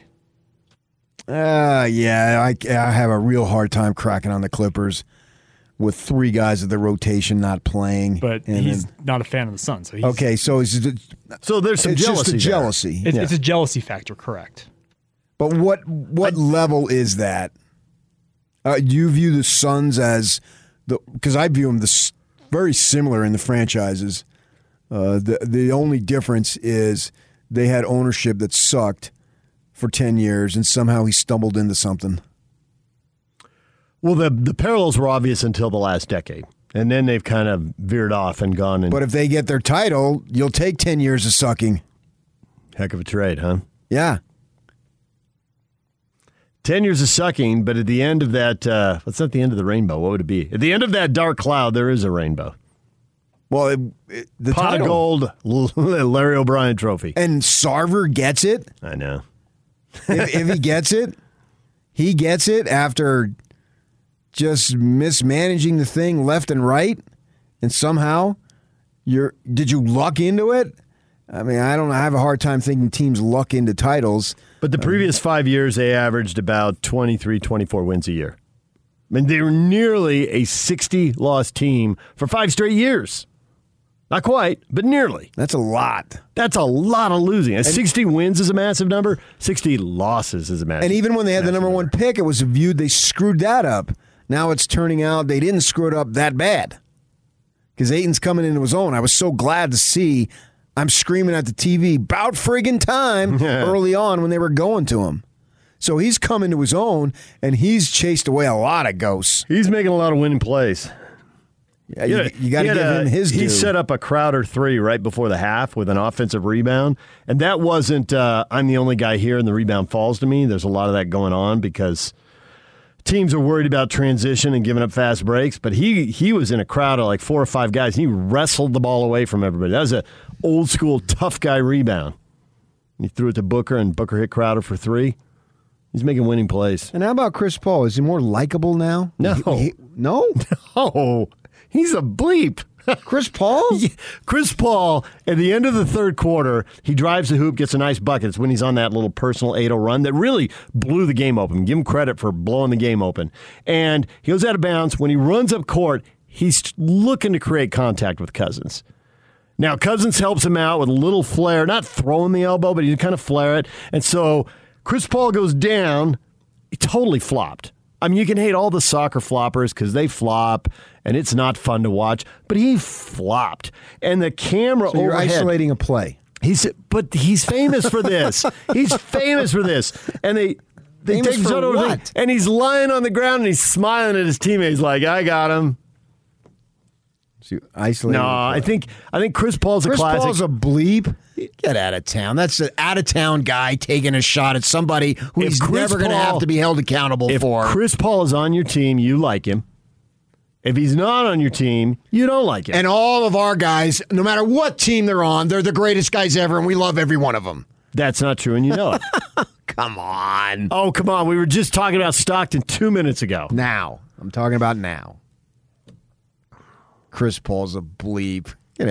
Chris Paul, you know what he's going to be soon? A champion. Yeah, he's 4 wins away. It's right there. DJ and PK, it's 97.5 at 1280 The Zone.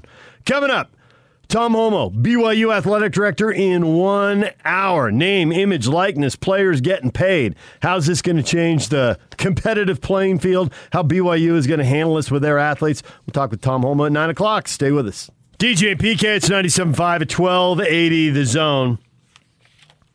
A reminder, Top 60 and 60 is back in the Zone Sports Network.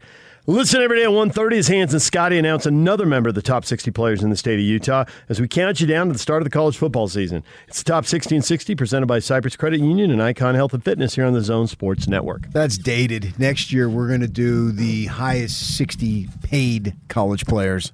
They'll do theirs, and then we'll add that one in. Nice.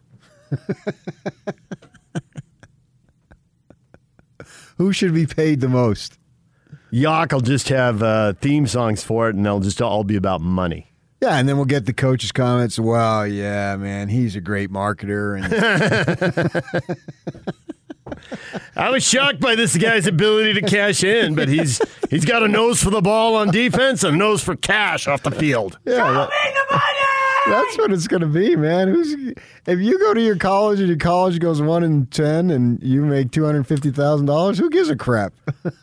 So we've been talking about this during the 7 o'clock hour. Name, image, and likeness, July 1st. New rules. Today's July 1st. You went NIL. It's Here we are. NLI. I'm all confused. Name, image, and likeness. Right. You went NIL. Just go with the soccer term, nil. And now they're going, but before it was NLI. This wasn't an issue in my mind 90 minutes ago. But now I'm going to be all screwed up. You're introducing doubt and confusion into my brain. I was doing fine. Pay just cash. They're getting cash. See, there's Yak. He's got a movie clip. He's got a song. Keep them coming, Yak. There's more. So we got a lot of reaction flowing in on Twitter. People, how is this going to go? What is going to change? This guy at SLC Bass, in the short term, the stars from the Blue Bloods will make a lot of money, even more than they were making under the table. Long term, the divide of the haves and the have-nots is just going to get larger. Well, it's going to get larger either way. How's that changing? I really struggle to see any difference outside of kids, a few select kids having money. Money! I'm not sure I see a big difference. I think there's going to be a way for it to be more than a few select kids at the biggest, richest schools. At our schools, I can see why you say, BYU, Utah, Utah State, Wasatch Front here. I can see why you say a few select kids. I'm talking about money that makes it $10,000 doesn't make a difference. What will make a difference in recruiting? Because that will be the number that people will go for. You get like $50,000 a year. So is Oregon or USC, they're seen as the big money teams in the Pac-12, are they going to pay enough to change anything? Or they're already beating everybody for everybody anyway? So you go to the two schools that are already doing it. That doesn't change anything. What is the break for the past few decades, and looks like the break going forward, is the limit on scholarships. Once they get their 25, they're done. If they get the wrong guys, if the guys leave early, if their guys get hurt, all the stuff that can happen, it keeps them off the field. Oh, they can cut guys. They already do, right? Yeah. The transfer rules are just an accelerated trend that was already there. Guys who aren't good enough, I want to play. We used to joke every night on senior night with the Utes in basketball. They'd honor the seniors, and then we would say, let's come back in a month and honor the guys who are going to get run off. Because you knew who he was going to run off every single year. And the players they would tell me, getting that dreaded call to come down and see him. That's like turn in your playbook around in August in the NFL. And they would make that long walk on the concourse to his office, and it would be a sad thing because they were going to get run. I mean, there was one time he wanted a scholarship. Remember the year that they lost in this building to BYU in a conference tournament by like 30? Yeah. And then he makes the ski team comment. Yeah. Well, there was a kid down from Hurricane that he wanted to run off, and they lost by 30, and he was the one kid in the entire rosters for both teams who didn't play. He was gone. He was going to cut him. Gone. So what's changing there? Junior says big schools and big donors will still be getting most of the big talent. I honestly don't think it will change the local schools much. I don't either. And by local schools, that's nationally. Whatever local you're in. So it's not going to matter to the middle of the pack. But if it matters to the top of the pack, they're already the top of the pack. So how does it matter? So all that changes then is the money isn't under the table and it flows a little more freely. That's a change. I think there's going to be some negative consequences too. We had people already say team chemistry. There's going to be more jealousy. That guy's getting paid and I'm not. Well, then go out and be better. Maybe it motivates you to be better. I do think there's an opportunity, and this is what I'm hoping for local guys to start building your brand in high school. Totally doable. That may not sound right to some of you people. I'm 100% on board with that. I think without question that is a possibility. Now, how good people are at cashing in on that, I don't know. But it's there. It's there for the taking if you can do it.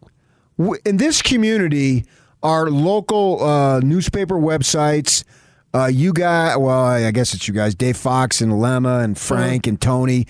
I mean, you guys not you, but they do a great job on the high school stuff. I mean, they're way in it. You can tell Fox is having the time of his life. He is. I mean, he just absolutely loves doing it. It's a lot of work. I don't think people understand the work he's spending in the offseason to line up games and get people to move games to Thursdays. Right. But doing 2 games a week.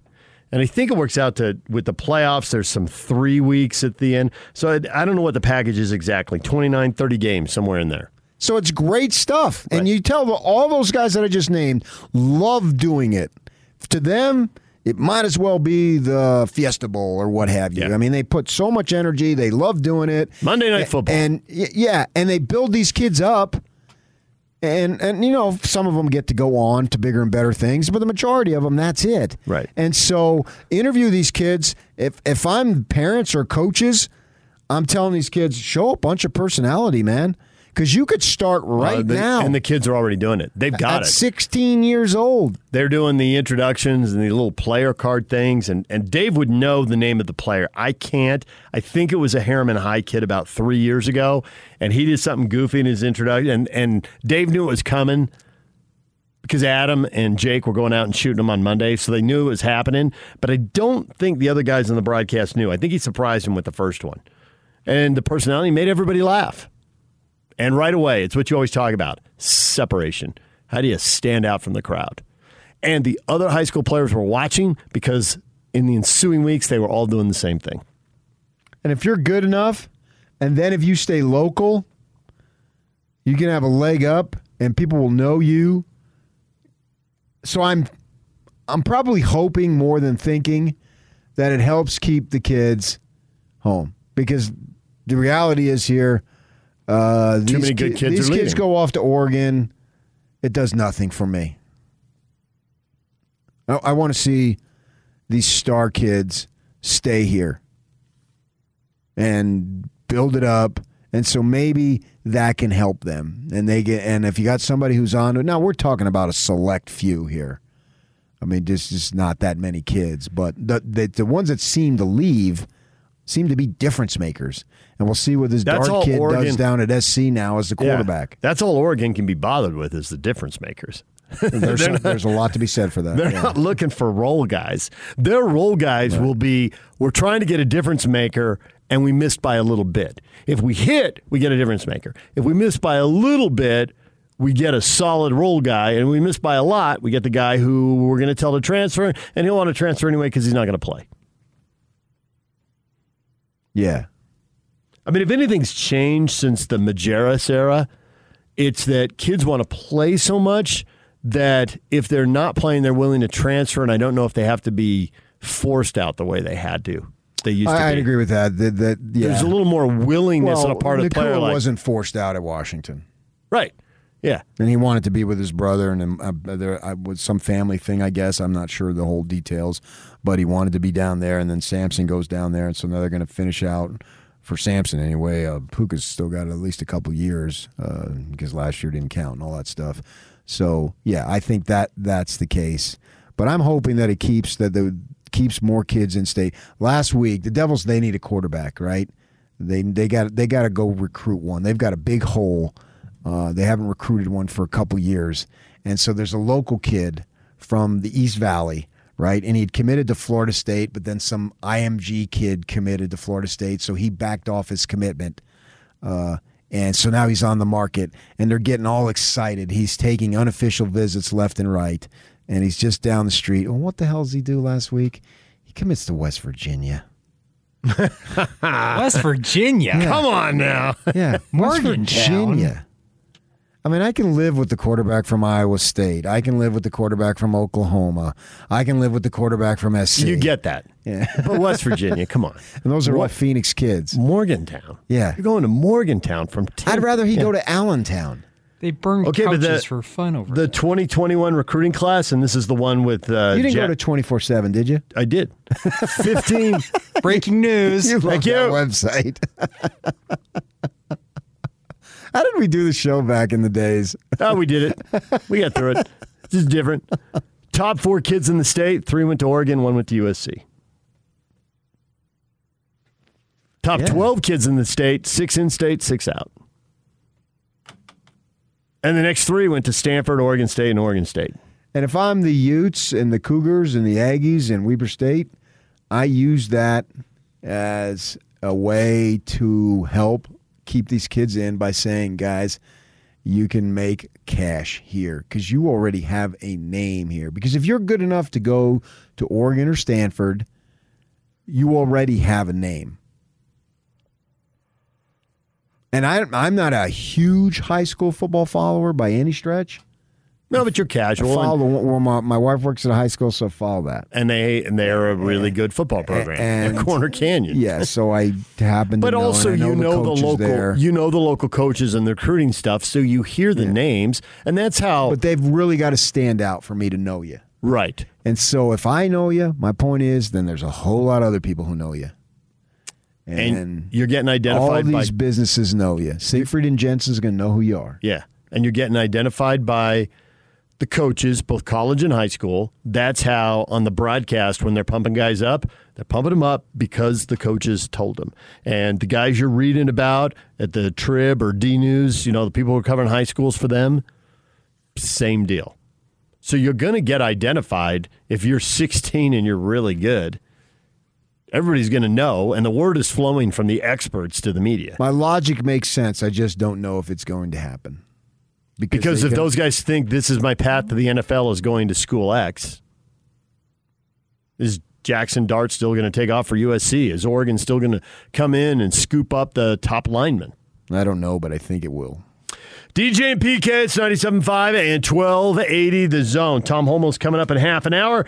Brian Keel, former BYU and NFL linebacker who went through all of this in the before times, will join us next to tell us what it's going to look like for players going forward. Stay with us. Now let's get this party started. This is Hans Olsen and Scotty G on the Zone Sports Network. There are a couple of reasons that I didn't become a doctor. Same reasons you didn't become a paleontologist?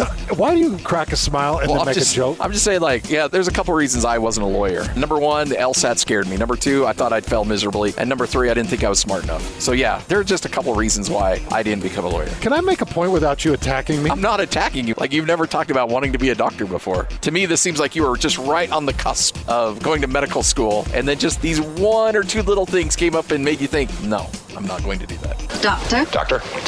Can you not attack me? It bugs me when you do that. Doctor?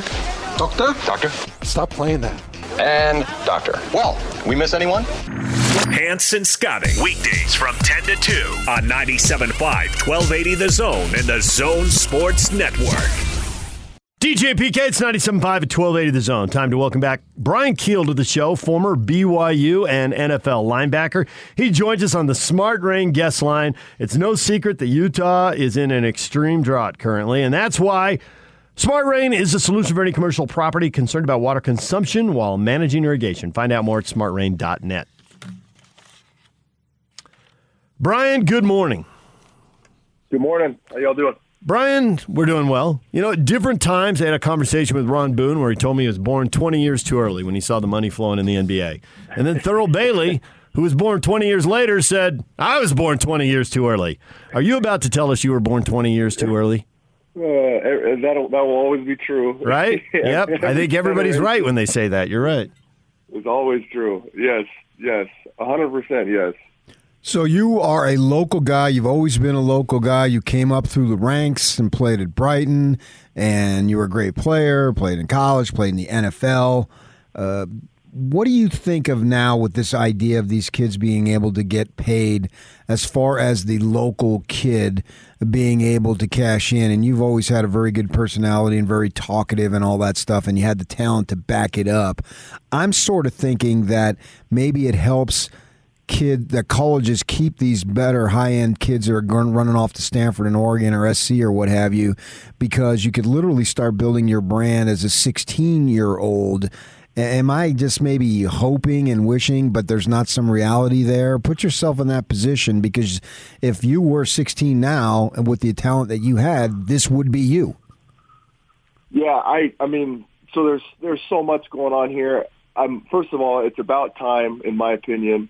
I think it's when you really look at it, just from a legal standpoint and from a free market freedom standpoint. I mean, it's just ridiculous that it's taken this long.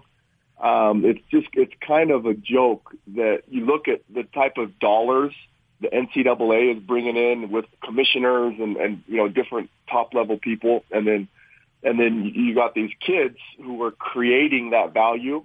And they're been told for 100 years, and no, you can't make any money off of your talent, off of your name, off of your own name, your own picture. You can't make. I mean, it's just crazy. So I applaud that it's finally happening, and yeah, the landscape is going to be very different. And honestly, I'm interested to see how it shakes out.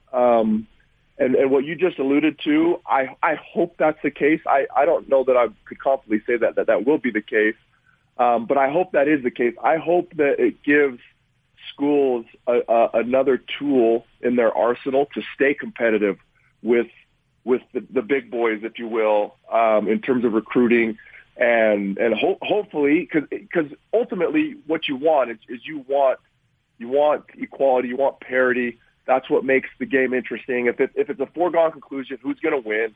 It's not as fun. It's not as exciting. It's not as interesting. So hopefully, this adds to that parity, and it makes the game more level, the playing field more level. I hope that's the case, and I hope these kids, start to cash in. Okay, but we're seeing the elite high school football players in Utah going to Oregon year after year, and USC comes in and gets the quarterback Jackson Dart out of Corner Canyon. And the whole Pac-12's here. Washington State, Oregon State, Stanford, certainly. Are kids still going to have stars in their eyes? Are they going to have would you have had a business mentality at 16, 17, thinking, I'm known here, I can elevate myself even more here, it is literally worth it to me to stay here, and will it change that kind of balance of power with recruiting kids in the state of Utah? Yes, so I think that it will help certain positions and certain players to do exactly what you want, to be able to maximize their earning potential. And, if you go across the country to where you're not a known commodity, you're not necessarily, especially early on, you're not going to have the same leverage and earning potential that you would staying local. That's just a fact.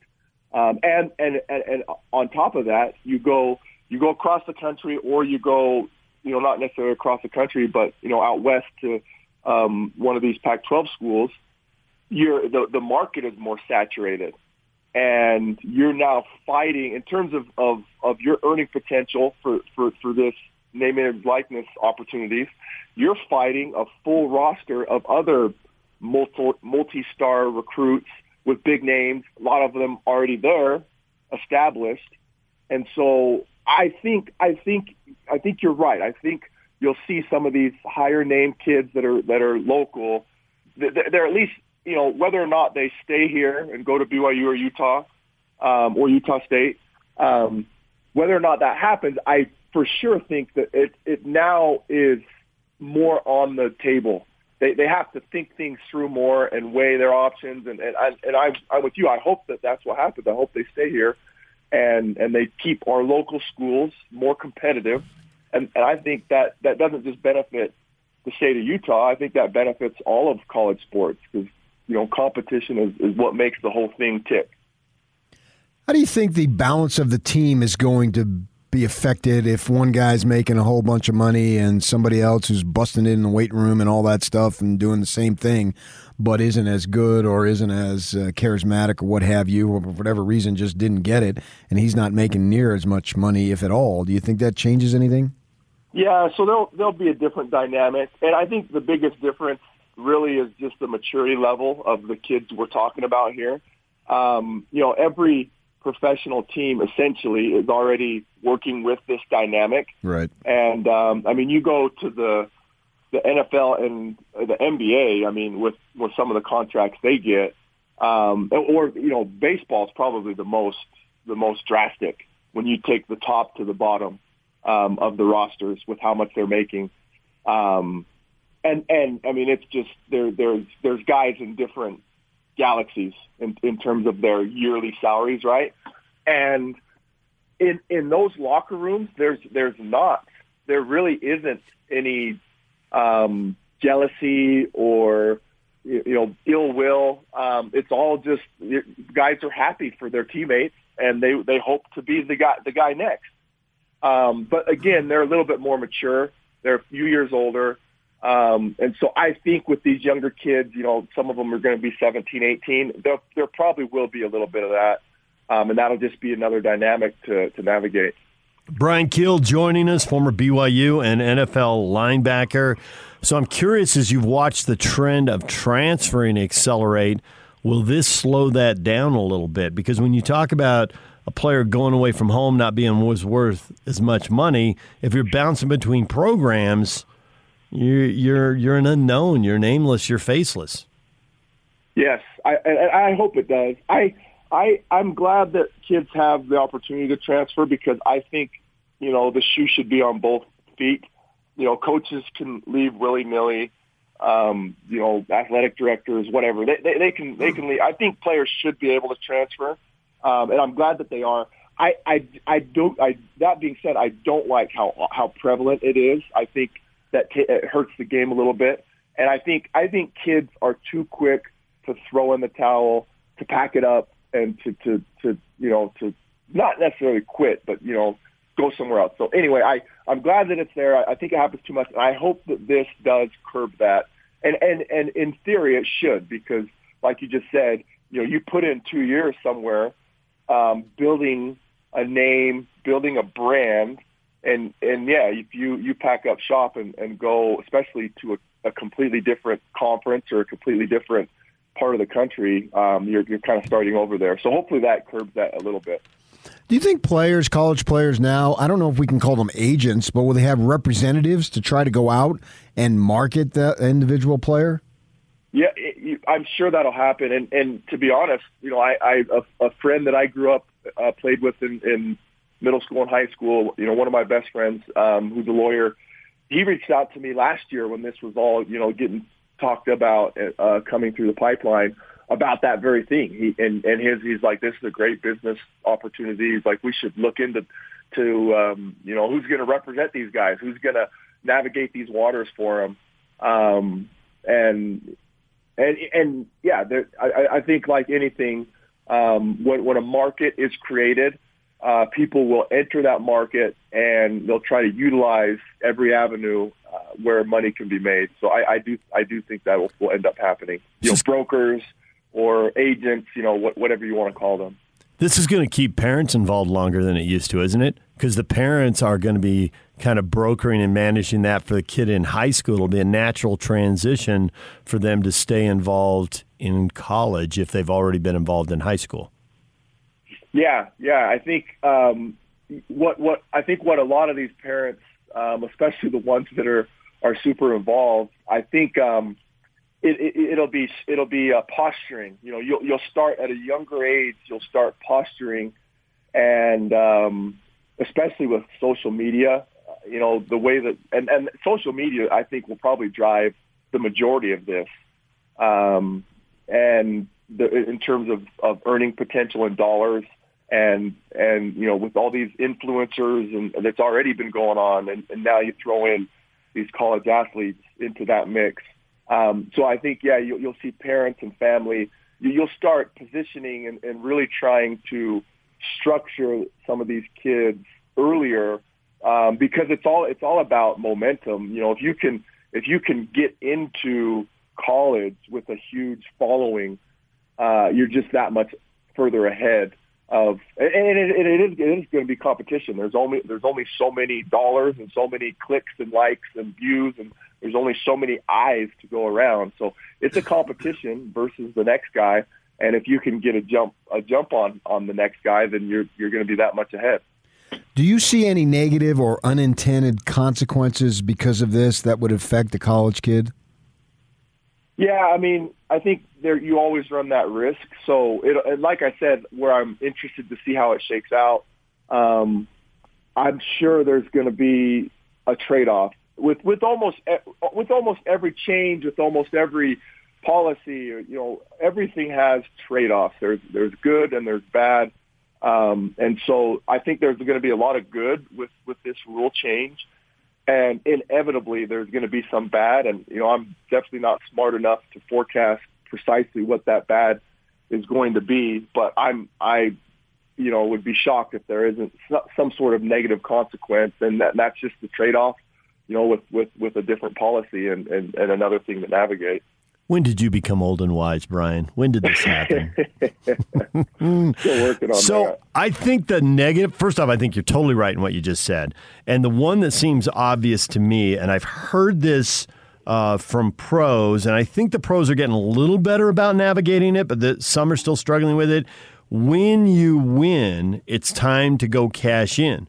But that time you spend cashing in is time not spent on working on your craft. And whether you cheat in the weight room a little bit, or you cheat on the diet a little bit, or you just miss the rest because you're jetting around the country cashing in, there's a price to be paid. And all we hear is that with these college kids, being a D1 football player is a full-time job. And even when the coaches can't be around you and there's a quote-unquote dead period, the team self-organizes and still lifts weight, and they still practice, and it's a players-run practice. And I'm just wondering if there's going to be a trade-off with time. It seems like there has to be. And some guys are going to check out a little bit because they go off to cash in. Yeah, that's it. So as you say that, the wheels start turning in my head, and I totally agree with you. So time is finite. There's only so many hours in a day, and there's opportunity cost. Every hour you spend doing one thing is an hour you can't spend doing another thing. And so, you take a quarterback, for instance, take Zach Wilson. The kid obviously put the work in. He improved dramatically from when he showed up in Provo to ending up being the number 2 overall pick, right? And he put that work in, and it paid off for him. He put the work in on the practice field. It was covered ad nauseum how many times he went and trained with Sean Beck. He obviously put the work in the film room, et cetera, et cetera. Now, fast forward to this new protocol, this new procedure. You have these kids, if they're trying to create a brand, if they're trying to curate a social media presence and create these TikTok videos and all this stuff. And this is a world that I don't understand this world. I'm too old for it. But these kids, they spend a lot of time creating these videos and pictures, and they take multiple takes, and they have to set the camera up. Anyway, there's a lot of stuff that goes into it. That time is time that they're not in the film room. They're not working on their mechanics. They're not working on their craft. So as you say that I think that will be something that these kids will have to decide. How much time do I spend trying to build this brand, and how much time do I spend grinding? And that's just going to be an individual decision. Well, we appreciate a few minutes, Brian. We want to apologize to you. We're sorry you were born 20 years too late. Whoever's born now was still born 20 years off, so it just every generation laments the next one. Thanks for coming on and spending a few minutes with us, though. We appreciate it. Yeah, thanks, guys. Always a pleasure. Brian Keel, former BYU and NFL linebacker. Tom Holmoe, BYU athletic director, on how the Cougars are going to navigate name, image, and likeness going forward. They've got a plan. What is their plan? And what are the upsides and downsides Tom sees coming down the line? We'll talk with him coming up at 9 o'clock. Stay with us. Rises and fires for 3. The playoffs may be over for the Utah Jazz. You're outstanding. But the season never ends on the Zone Sports Network. From the NBA Draft to free agency and on to the Summer League, the Zone will be with the Jazz every step of the way as the Jazz front office builds for the future. Your exclusive home of Utah Jazz basketball is right here on 97.5 1280 The Zone and the Zone Sports Network. Join hands with Scotty G Friday at the warehouse from 10 to 2. Prices so low, it'll blow your mind. Boom! All right, I'm backtracking. I've been getting a little feedback, and I've been rethinking the Chris Paul take. I'm going to say he's divisive. Are people pumped about him going to the finals? No, there are a lot of people who don't like him, who do think he's a bleep, but he does have a lot of people in his corner. So I think he's got to go in the divisive category. He is a smaller guy, and people root for him, and it's been a grind. He's 36 and finally getting to the NBA Finals. For 41 in a game. Oh, huge, game. Right? He's 7 of 8 from 3. Yeah, huge game. He's 36 years old. Yeah, but he's also a provocateur. He's always saying something. He's a competitor. Yeah, if you like him. I got it. It has nothing to do with you like him. Do I like Chris Paul? No more than I like anybody. I agree. But I appreciate his athletic ability and his determination. But you and I are odd that way, and the career kind of does it to you, and we just kind of watch. And we do appreciate the guy who doesn't make it to finals till 36. Right. That was greatness on display. Yep. His, 12 to 16 footer, it's basically become a trademark in the way the sky hook is a trademark. And there's a counter to everything, and for all the analytics that say the three and the layups and dunks, but that's all based on you shooting, 44% or whatever it is on those 2-pointers.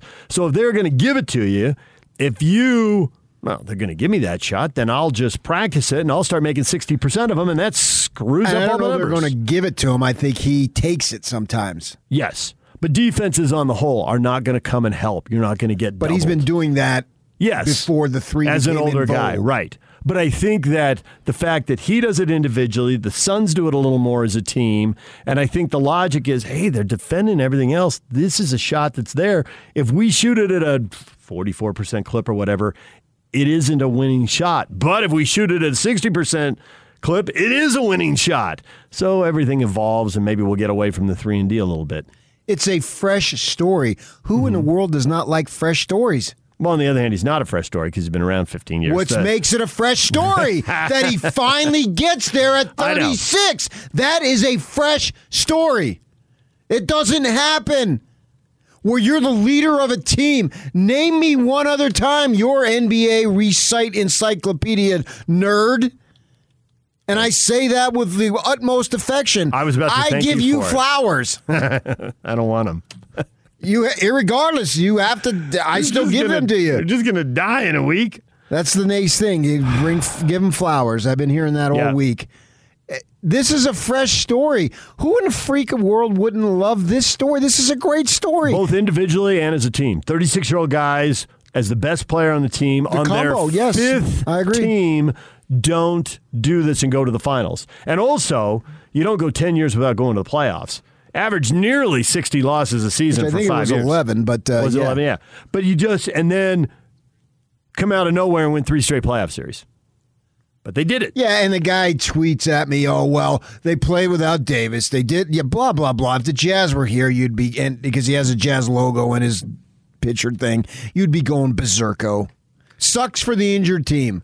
But this isn't the first go-around where some team has taken advantage of another team's injury. There have been And Chris Paul didn't play for 2 freaking games. There have been, he was hurt with the shoulder for a couple games in the first round, and then the COVID protocol but he played in the third. This one, he didn't play. He was not even in the arena for 2 games. Yep. But even in the first one, he couldn't lift his arm over the shoulder. I mean, in my mind, the Suns were hurt by injury when he was obviously out there at 50%. And we overcame it. Yeah, because you're wearing a Sun sweatshirt. We are the Suns. That may or may not belong to you, but, nonetheless. I don't know if it does. I know you don't. I can't. I found it in the closet. But it doesn't matter. We have a downstairs closet. I went looking. And there it was. I thought I had a hat. I thought I would just wear a hat. Why wouldn't you have a hat? You have a hat of everything. I know, but I couldn't find it. Oh, really? That would be awesome if for all the hats you have, and if you don't know this about PK, literally, if I have no idea how many hats you have, but if you told me the number was 100, I would take the over. I've seen you wear a lot of hats over the years. I was surprised I did not have a Suns hat. I can't believe you had 100 hats and you don't have a Suns hat. I couldn't find one. Lost in the crowd of hats. Maybe so. Between the ASU hat and the Diamondback hat. Stuck in there and you didn't notice.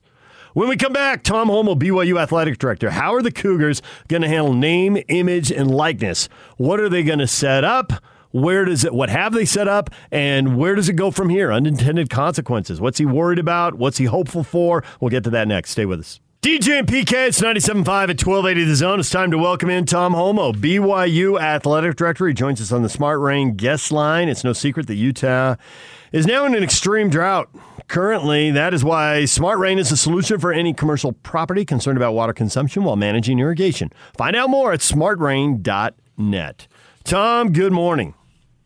Good morning, DJ. How you doing? Good. Thanks for joining us on such short notice. We appreciate it. And there are many questions we're about to ask you that, honestly, I don't know that you can 100% guarantee us the answer is right. So I want to start with an impossible question. Are you ready? Sure. That's a good way to start. Yeah. If name, image, and likeness had been a deal, say, 50 years ago, Which Cougar would have earned the most money, Jimmer or Jim McMahon? Well, I think Jimmer probably – it's hard to say because Jimmer was in a little bit more of the information age. Mm-hmm. I think he was the player of the year. That's an impossible question. You're right. But I think both of those two both of those guys would be in a position to be able to take advantage of name, image, and likeness. So at your media day, Tom, you guys were ahead of the game. There was a phrase, it's something for life. It's escaping me what you guys called it. Built for life, yeah. And so obviously you're trying to get basically get your arms around this as far as much as possible.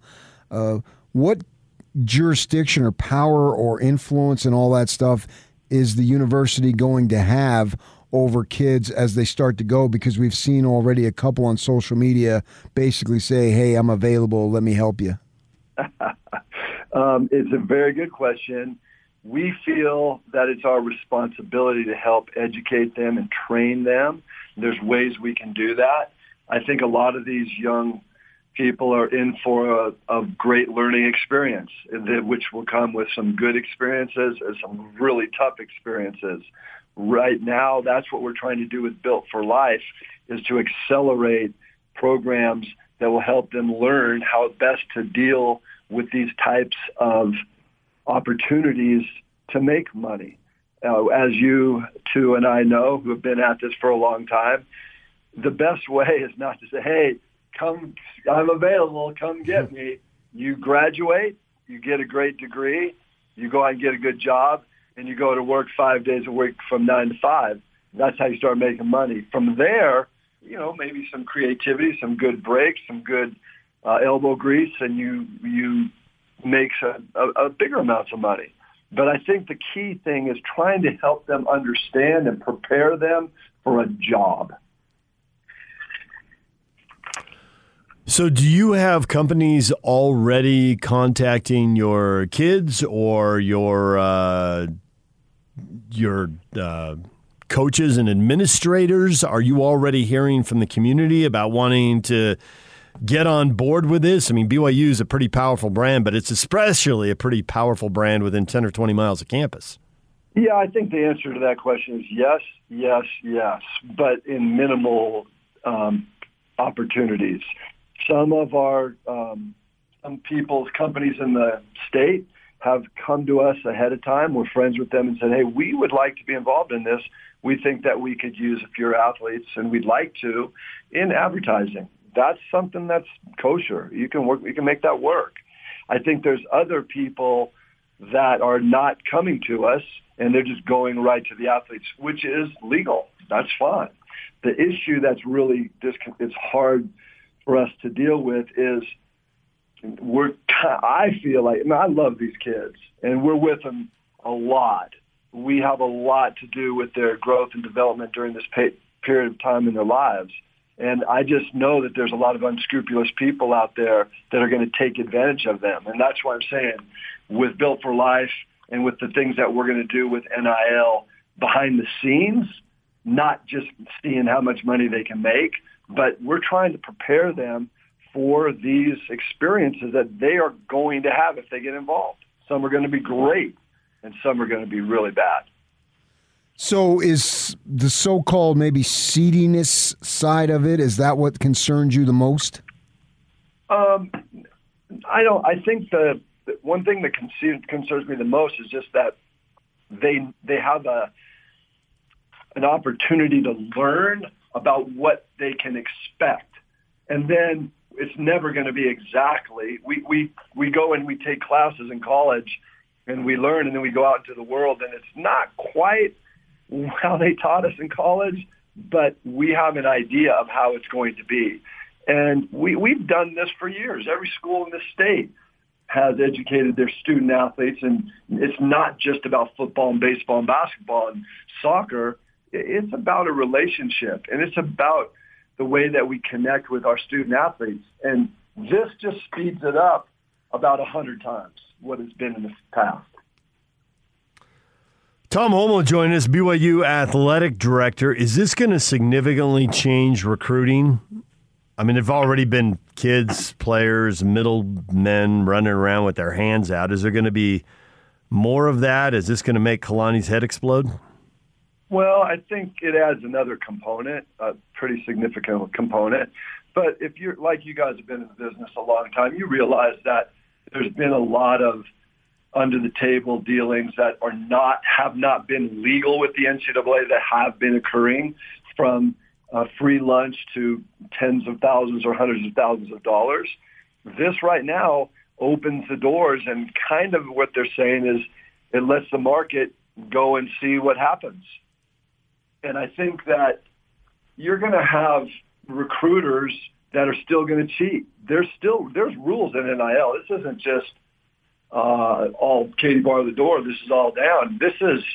There's going to be people that still break rules. There's rules that say that you can't entice people to come to your school. You can't do that by just giving them money. Is that going to happen? Yeah, you all know that's going to happen.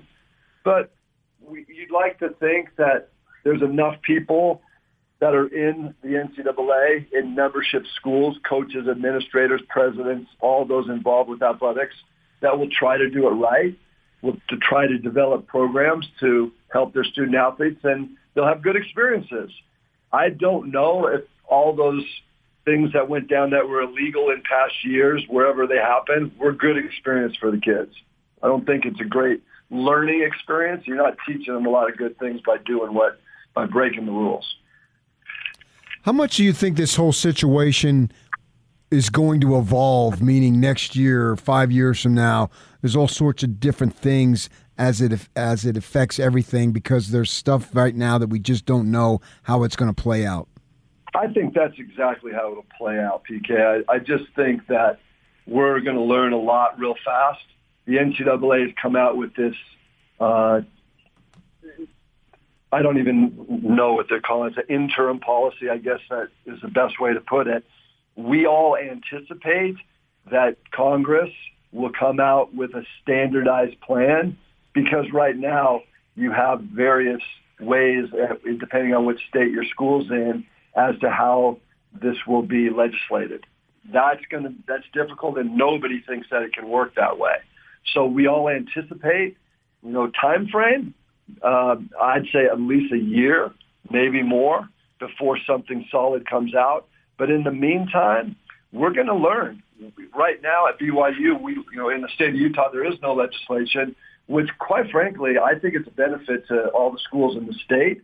And I think it'll be helpful for our student athletes, and that we all are kind of on the same page, and each one of our schools now can be able to regulate and assist student athletes to take advantage the best way they can with NIL.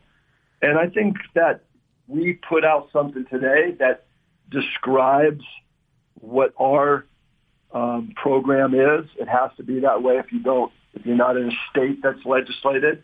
And we feel that it's not written in pencil, but we'll be changing it a lot in the next couple weeks and months to adapt to what we learn from other schools and other parts of the country, and some of the student athletes. I think a lot of it's going to be that student athletes are going to, through their social media contacts and the way they communicate these days, which is very effectively, that they're going to learn from each other. They're going to learn from best practices, how they might be able to participate in NIL.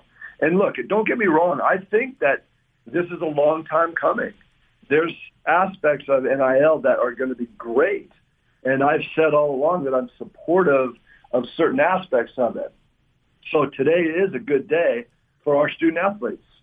But it's also one of those things like when you send your children off to college and you're like, okay, I hope I do as best I can.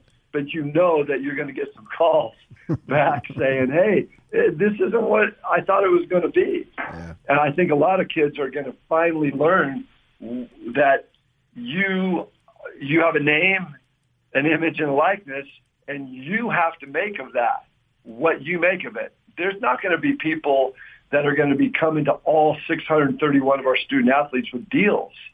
I think that some of our student athletes will have great opportunities to make some money, and rightfully so. I think that's a great thing. And hopefully they'll have been in a position where they'll make really good decisions and be involved with really good people. And if that's the case, that will be a very good thing for them. BYU Athletic Director Tom Homo joining us. So as the name, image, and likeness rules take over, and there are a lot of boosters at a lot of schools that are smart and are savvy and are invested. And under the old rules, somebody like Phil Knight, right, and the Nike money, and no one can deny the power and impact he's had on the Oregon Athletic Department. But now, with so many more rules open, it seems like some schools are going to have boosters set up. I don't want to call them shadow governments, or I don't know what to call them, but you know what I'm getting at. And they're going to be just off to the side, off campus, making sure the money flows, trying to give their school a competitive advantage. Are you worried about that? It's going to happen. I'm not really worried about it because it's going to happen. We're going to protect against that. We don't want that to happen because it's illegal. Now, it's going to be the reason that the NCAA compliance rule book is like 2 inches thick is because coaches and administrators have caused so many laws to be written because they're going to try to find ways to get things done, and new rules have to be put in place all the time. So I think you're right, DJ, that there's going to be immediately people trying to figure out a way to, quote unquote, beat the system. Mm-hmm. There are rules. They're very plain about what you can do. And each school has different rules now. Each state, or many states, have different rules. But you asked the question, am I worried about people cheating? I can't worry about that. We're just going to do what we do. We're going to prepare our kids the very best way we can. And we think we have a...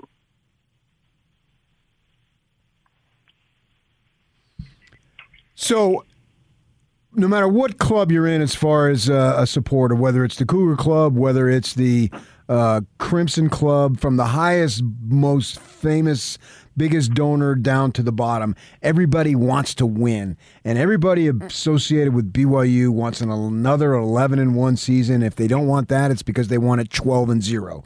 And that's just the way it is. Do you think, or how much do you think this program going forward is going to help individual programs win?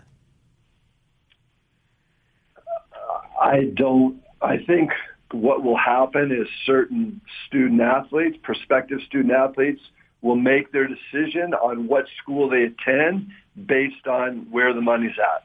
I think that's how you could put it. Whether it's, they're going to get money under the table in a legal way, which has happened for decades and which will continue to happen. But I think that hopefully most of the schools, they recruit student athletes that come to their school for the right reasons, which are to get a great education, to sell the things that happen on your school that are dynamite and that have been advantageous for students forever, and then to be able to have athletic programs that have great coaches and that have success and can develop and grow kids and make them better at their particular sport. And that in the end, the student athletes come to a school and when they spend however much time they spend there, when they leave, they feel that they're better for going to that school. That isn't always the case. Look at the transfer portal. There are so many kids in the transfer portal now. Those kids aren't going to those schools necessarily for the right reasons. They're going for I guess it could be their right reason. If they want to go just to make money and put themselves in a position to make as much money as they can, then that's where they're going to choose their school. We'd like to think that people aren't coming to BYU because they're going to make the most money while they're here. We think that we can put them, because it's such a great institution and has such a great reputation for our graduates, that's a great selling point. That's a huge competitive advantage for us. And that's what we're going to hang our hat on. It's always been that way, and it always will be that way. BYU AD Tom Holmoe joining us. So PK has a theory that there's so much, especially for football, but there's so much attention focused on high school sports that a kid can raise their profile locally. And if they stay and play college locally, well, then they're ahead of the game and building momentum and their ability to cash in on their name. Do you think this tips the balance of power when it comes to local recruiting, especially football and basketball, too, to a lesser degree? I think that, PK, I would agree with that. I think that you look around the country, a lot of kids stay close to home because they have family, they feel comfortable, they have a great connection, and it feels right. And they think that they can accomplish everything that they want to accomplish by going to that local school. And I think the state of Utah, for all of our schools, I think we're in a great spot. The state of Utah has an incredible economy. We have incredible schools. We have the great outdoors. We have so many things that are happening right now. And I hope that a lot of these kids will stay in the state because they'll be able to connect with the great opportunities that are here. There, in years past, maybe when I came in the olden ages, there might not have been as many things in the state. But I think now the locals, I think you're right, PK. I think I'd like to believe it's true, and I think you're right.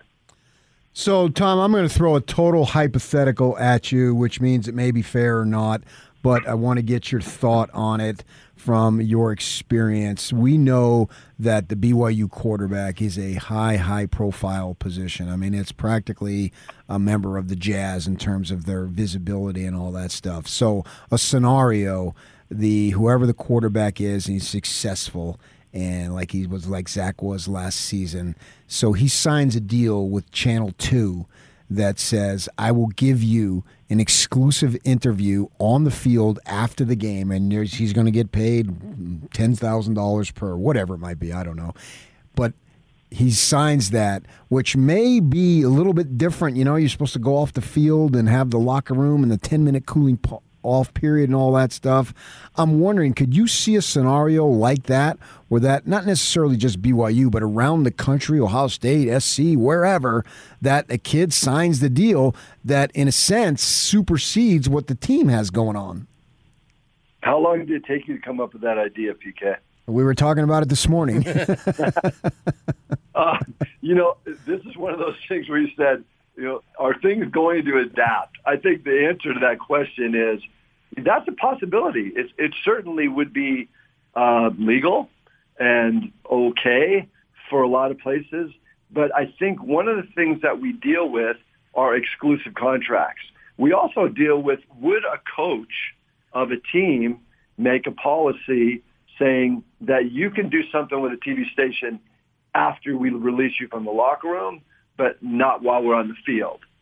I don't have an answer to that, but those questions will be answered in short order. Yeah. Because people are going to challenge that. And is that okay? Sure it is. It's going to make us work overtime. Our brains are going to have to be on at all times. We're going to have to be really creative. We're going to have to put away the things that we thought from the past and start looking to the future. So I think all of those that's legal. I don't see that being anything wrong with that, unless somebody had an exclusive. And that's one of the things that we're going to have to consider is all the schools in the state of Utah have exclusive deals with their school. So I'm going to give an example. We have a deal exclusively on our campus with Coca-Cola, and it's an athletic department and campus deal. So one of the things that people say are, could our student athletes do a deal with another beverage company? And the answer is they probably could off campus, away without any of our marks or any of our facilities. And those are going to have to be strictly monitored because we already have contracts that enforce our campus. So that the scenario that you give with individuals doing interviews after the game would have to be in compliance with what those campus and athletic department contracts that already exist. Yeah, and so you'd have to work that out and see if it could come to fruition. Since we're just making stuff up, how about a halftime walking off the field interview? Well, hey, look, one of the things that we can't do is we can't broker deals. So that's one of the rules in the NCAA is people on campus, coaches, administrators, ADs, we can't be involved in brokering deals. Right. And so, don't be trying to slide me a little money under the table, PK, to help you out. Don't worry about that. PK's never given anybody any money at all. Hey, the Devils went to the Rose Bowl in '87. I gave him $20. Nice. That's why they haven't been back, because you haven't given them $20. There it is. 96. But yeah. So I actually had this conversation with a sports information director at another school earlier this week, but I think it applies to every SID in the country. I said, you usually pick, you get the request from the media for whoever after the game, and you pick 3 to 5 players and the head coach. Like, you're going to walk in the locker room or a guy's going to be staring you down? It's like, you're costing me money. Run me out there. I'll entertain him. I'll say something. And he just laughs. He says, I don't know, but probably. So does that go back to you got to go to square one on everything everybody does on campus? Because this changes a lot of things? Yeah, we'll have to cross that bridge in the fall. We'll talk about those things. And I think one of the things that it does do is that it does create a little more competitiveness within the team. Who gets what? Like, it's one thing to see that this guy on my team is going to get a little bit more attention in the media. It's another thing if that attention is leading to him to get paid. And that's unfortunate. I've talked to all our coaches about, hey, look at your responsibility as a coach. You just added a lot of time, because now you got to be dealing with the unity of the team and the collaboration of team members. And one of the things that's such an important part of successful teams is when players on the team can be happy for other kids' success. That's the greatest teams. Players are not envious of other people on the team doing great. And when money comes into it, it could be affected. Those are things that our coaches are talking about all the time now, saying, how are we going to convince our players that it's really still, all for one and one for all? We got to come into this together. And even though there's going to be maybe now money on the line, it can't change the fact that we got to be together. You've been involved in the NFL game for many years, and I'm sure you saw some of the evils that money created in all sorts of different ways that can go down the wrong road. How much is the university educating or going to be educating these kids as far as if they come into cash on how to handle it and maybe what to expect? That will be encompassed in our Built for Life program. So these people will have to deal with taxes now, where they haven't done that. They'll have to deal with contracts, because we are not allowed on our campus to be part of those contracts. So what if a kid has a contract with a company and they were supposed to get paid and then the company doesn't pay them? Are they going to come to us now and say, hey, you got to take care of this? They didn't pay me. Well, that's part of how it'll work. You'll have to go get an attorney, or you'll have to get someone that will help you deal with that legal issue. It's going to be, there'll have to be a lot of education that takes place that they would probably learn in their first jobs off of campus. Look, we have a lot of kids that are on campus that are students and not student athletes governed by the NCAA that have had to deal with this already. And that's one of the reasons why I feel that it's okay, and I like the fact that student athletes shouldn't be different from our students on campus. There's reasons to believe that there are, because even in the major leagues, NFL, NBA, Major League Baseball, there's rules, there's drafts, there's collective bargaining. There's a lot of things that take place to help rectify some of these problems that would exist. Right now, it's kind of going to be like the Wild Wild West. And then as we see that didn't work, or we're not going to be able to do that, or here's a new rule or a policy that we're going to have to institute, every single school is going to be dealing with that. And we'll find, hopefully, we'll find a place where we can be comfortable until they come out with legislation. And when that day comes, I think even from there's going to be a lot of adjustments. So the whole landscape of the NCAA has changed. We can't even imagine some of the issues that we're going to be having to deal with, but we'll deal with them as they come up. Corona was probably a good experience for us in this way.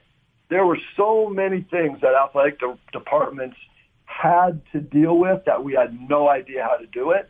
And somehow, some way, we got through it. We figured out ways to be at our best. We figured out ways to endure, to overcome, resiliency. And those are some of the principles that we've been telling our kids already. Hey, this is going to be so different. We're going to have to come at you with some policies that we've never had before. And you're going to think that we're restricting you. We'll work together to come up with these policies. And that's what this generation wants. They like participating in their outcomes instead of like right now. A lot of people look at the NCAA and say kids don't have any say in what their future is as far as NCAA and NIL. And now they do. So again, I would say uncharted waters, but let's go. Well, Tom, we could probably create 100 more hypotheticals and wreck your whole day, but we really ought to let you go. We appreciate you coming on short notice to talk about all this and kind of cluing Cougar fans on where you're going with your team and probably cluing fans of other teams around the state, too. Thanks for joining us. Good luck, and when we have 100 more hypotheticals, we'll call you back and run them all by you. Hey, just send them down to me. I'll answer them every time. Okay. Thanks, Tom. See you, bye. Tom Holmoe, BYU Athletic Director. New challenges, new opportunities, probably new rule breakings. How much will it really change who wins and who loses? Which, as you said when we heard the Jazz management change, all the other stuff is interesting depending on how much you want to delve into it. Personalities, rules, who's making how much money, what people are like off the court. But at the end of the day, to use a very popular phrase, at the end of the day, who won and who lost? Right. When you say, hey, what happened in the game, that's usually what you cut right to. Yeah. And I wonder how much this is going to impact winning and losing. My 4-year-old came home from T-ball. I said, did you win? Did you win? Seriously. The youth sports stories are just awesome. Don't have a scoreboard. Do you want to eat keep tonight? Score. You're playing, and the parents are up there. It's like, okay, the kids are keeping score, right? The 6-year-olds, you can't stop them. They're out there keeping score. You want to ride home from the game, or you want to walk? I coached 4-year-old girls in soccer this past spring. And they keep score, right? They legitimately would come off the field. Hey, I just scored 2 goals. We're up 6-2, right? Yeah. They know exactly what's going on. Good. I keep score every day of my life. DJ and PK, it's 97.5 and 1280 The Zone. Everything you missed in this show, we're getting you caught up next. Rises and fires for 3. The playoffs may be over for the Utah Jazz. You're outstanding. But the season never ends on the Zone Sports Network. From the NBA Draft to free agency and on to the Summer League, the Zone will be with the Jazz every step of the way as the Jazz front office builds for the future. Your exclusive home of Utah Jazz basketball is right here on 97.5 1280 The Zone and the Zone Sports Network. DJ and PK brought to you in part by Zero Res. When you get the carpets and the tile clean, it's never just clean. It's Zero Res clean. Don't have it any other way. Just $33 per room clean. You deserve the best. You deserve Zero Res. Schedule with Zero Res today. Call them at 801-288-9376 or schedule online by searching for Zero Res Carpet Cleaning. And your house will look shiny and new. Shiny and new. All right, stuff you've missed in this show. If you're just tuning in, you're one segment too late to catch Tom Holmoe. Name, image, likeness. It's payday time for college athletes. This is the ultimate developing story. Yeah, right? There's nothing final about this. Everyone's going to learn, and he's right. Everyone laughs that the NCAA rule book is so big. Well, the NCAA rule book is so big because every time they write a rule, everybody goes home and immediately tries to figure out the workaround to get around the rule. And then they write another rule, and there's another workaround, and that's how this is going to work. Sure, yeah. Schools can't set up deals. Right. But the kid, I mean, it's so obvious. Just get an exclusive interview with the quarterback. What are you going to do? What's the school going to do? Tell them no? I can tell them no. If you can't do it on campus, good. We'll just walk a block away. That's the thing that they take the teeth out of the university being able to say anything. That's awesome. Should get easier to get guests on Sunday night shows from college athletes now. Can't pay them. No, you can't. That was the flaw with the scenario you put up, the whole paying for interviews thing. You're not TMZ or the National Enquirer. But you guys do it with all those jazz players. You know, under the bleachers and under the stands and. Oh, back in the day with the thing. Yeah, what did they get out of that? I don't know that Hornacek got paid. I don't know what he did. I'll have to ask Fox. He ain't doing it for free. Joe isn't doing it for free. No, Joe is not doing the radio for free. So what's the difference? Yeah. I honestly if it's a long-standing thing, you don't pay for news. Right. That's a breach of ethics to the highest degree. Yes. Didn't we see one of these networks found out they were paying for something? They paid the dude from Tooele who went to the 6th, and he was getting paid or they paid for him to show the video, and it was legitimate news services, and I'm thinking, you have got to be kidding me. This is unbelievable. This is a complete and total absolute no. The whole fine line, will TV stations buy video? Well, then it's like paying a stringer to shoot it, I think is the whole logic rationalization for that. But you don't pay a newsmaker for a news interview. For interviews. Right, yeah. But actually, I say that when I was a kid, like Dan Fouts would come in studio on the CBS station's local news on, I don't know, Tuesday or whatever, some midweek, and talk for like 5 minutes. Yeah, your hero, Danny Fouts. Yeah, he was a big deal, and I was in... He was good. Yeah, I don't know what he was in the interview, probably, because I heard him on TV a million times doing the broadcasting. Yeah, he was funny. I mean, he was a heck of a player. He would jam up the sports guy. There was a little chemistry there. You can jam him up. So, that's going to be curious to see. Are we overblowing this? Is this more? I mean, a player's going to make a lot of money off this. A lot of players. Are we making too much out of this? Is it going to change the balance of power in winning and losing? No, I don't think it's going to change the balance of power in winning and losing. But if kids can make money, this is what we wanted. Yeah. And so... Well, if any of us were given a chance to make an extra $5,000, any listener in your car, if you had a chance to make an extra $1,000 or $5,000, yeah. Of course. Especially since it's relatively... it's not... Relatively easy to do. Yeah. It's not heavy lifting is what I was looking for. So... Yeah, I can't answer all these questions because no question can be answered definitively right now. No question can be answered definitively next year. We'll have to look back 10, 15, 20 years. Without question, though, the Jimmers of the world, the Tim Tebows of the world, look back at guys who we know are popular and all that. Can you imagine what a Tebow would have been worth? What would people in Florida, his third year in school, be willing to fork over to get him to do an appearance? It would be hundreds of thousands of dollars. Yeah.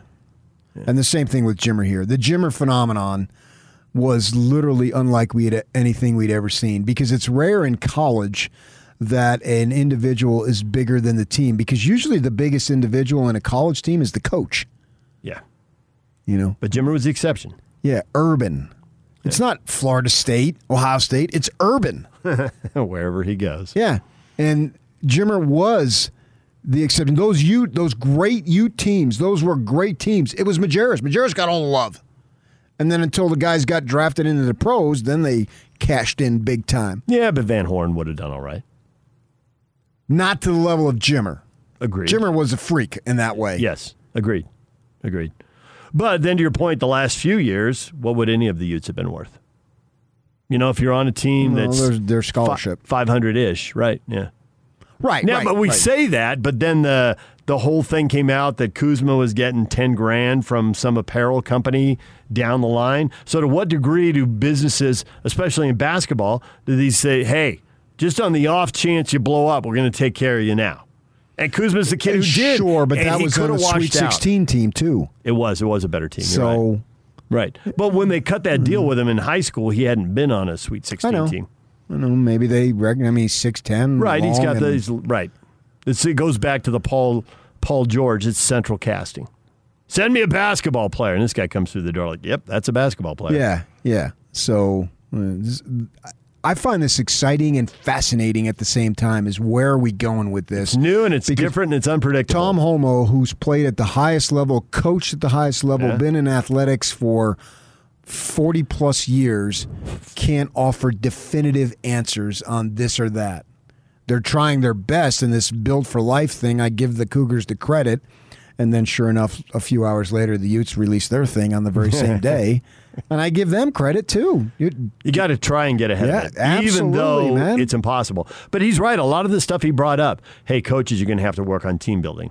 There's a lot of examples, but an easy one would be, does some dude on the offense some wide receiver or tight end want to sprint 30 or 40 yards to throw a block? Is it just second nature to sprint 30, 40 yards, throw a block, so the running back goes 70 yards? I think in the moment, yes. Hope so. Certainly hope so. Because that's what, and if not, you don't want that kid on your team. Yeah. There's the intoxication that comes from winning is unlike any intoxication. Not that I've been intoxicated, but I've been around winning. You get the adrenaline rush would be the better word. Yeah. The adrenaline rush. We all have it on our small levels. I've been fortunate enough. I literally was in the Bulls locker room when they won their first title. When MJ won his first title, I was right there. Right. So you experience that. And that's pro basketball, but at the college football level, a game I'm sure you will always remember. You're on the road, BYU wins at TCU, and TCU's really good, and BYU's questioning how good they are. And they know when they win that game, everybody knows BYU is good. Everybody at BYU knew it. All the Utes knew it. Random media members like myself out at high school football following a game on a radio are like, this BYU team must be good because they just won at TCU. Well, they didn't lose again the rest of that year. Yeah. And you knew it. And you've talked about seeing guys hug after the game. Brandon and John Beck. Yeah, John Beck has arrived. In the locker room. Yeah. For all the issues early, there is now no debate. He's arrived. That was a seminal moment in BYU football. So that's that adrenaline rush you get. Oh, yeah, back to Harleen. And so hopefully, there's no money there. There's an argument that this other bad stuff will happen. Maybe that team would have fallen apart anyway without name, image, and likeness. And now it'll be possible to say, well, the name, image, and likeness, teams have fallen apart. That's an old story. Mm-hmm. When I first started, first team I ever saw fall apart, I saw a UC Santa Barbara basketball team start 15-1, and there was a blow-up between some players, and I think they finished like 23-8 or something like that. But the great thing about it is they lived in Santa Barbara. They did. So it didn't matter. Except for one guy who took off and ended up playing professionally in Puerto Rico. Which was still a win. Well, that's just one ocean to the other. Right. Warmer water. You got that. Oh, over there on that side, yeah. So we spent a lot of time this morning on name, image, and likeness. We did spend some time on the NBA playoffs. The Suns have done it after a lost decade. 2 years removed from a 16-win team. They're in the NBA Finals. And the Clippers knew. I think the Suns threw the knockout punch late in the third quarter. Really, Chris Paul threw it. And the 7-point lead went to 15. Knockout shove by Patrick Beverly. that was after it was over. It felt like it was done at that point. And I think the Clippers knew it was done. It's probably why Beverly did it. And I have no negative to say about the Clippers. I mean, they battled. That's all you could ask for. They were undermanned. They won 2 ball games, and that was very impressive. I have nothing negative to say about Paul George. He played his butt off, and so that's all you can ask of anybody. He wasn't going to follow up 15 of 20 with 15 of 20 again. No one sustains that. Give me your best. He gave his best effort. That's all you can ask for is literally give me your best. Larry Miller had a quote about that. They used to have it up on a wall down here before they remodeled. Maybe it's somewhere else in the building. Just give me your best. Clippers gave their best. Suns, it's a fresh story, and I'm excited for them. I want to see them bring it home. probably going to be favored. They don't know who they're going to play. Obviously, it's between two teams. But I would think they'd be favored. But, they still got to go get it done. And maybe these ratings won't be great for the NBA, but I don't care about that. I've never cared about that. I just care about what I'm interested in, and I'm going to be interested in this. DJ and PK, it's 97.5 at 1280 The Zone. Your feedback coming up next. Stay with us. And it's all over almost here. Top 60 and 60 is back on the Zone Sports Network. Listen every day at 1:30 as Hans and Scotty announce another member of the top 60 players in the state of Utah as we count you down to the start of the college football season. It's the Top 60 and 60 presented by Cypress Credit Union and Icon Health and Fitness right here on the Zone Sports Network.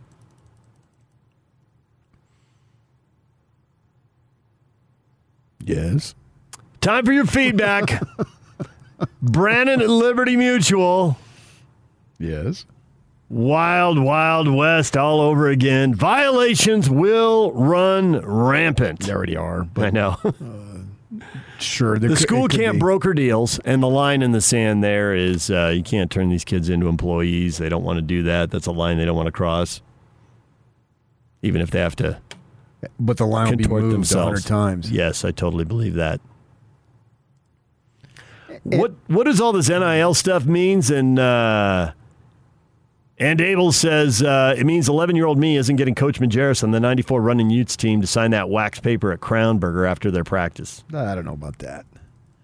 I do think that we have to look at this and realize there's going to be violations, there's going to be trouble, there's going to be a bunch of unknowns, but that doesn't mean you don't try to do the right thing. And student athletes have the right to make money off their name, image, and likeness. We are capitalists after all. Yeah, if you sold a jersey that says Fredette on it, and Fredette doesn't get any money on it, doesn't make any sense. Agreed. Or if you bought a 44 jersey, but it didn't say Van Horn, but you bought it from 93 to 97. Why were you buying it? Van Horn. Yeah.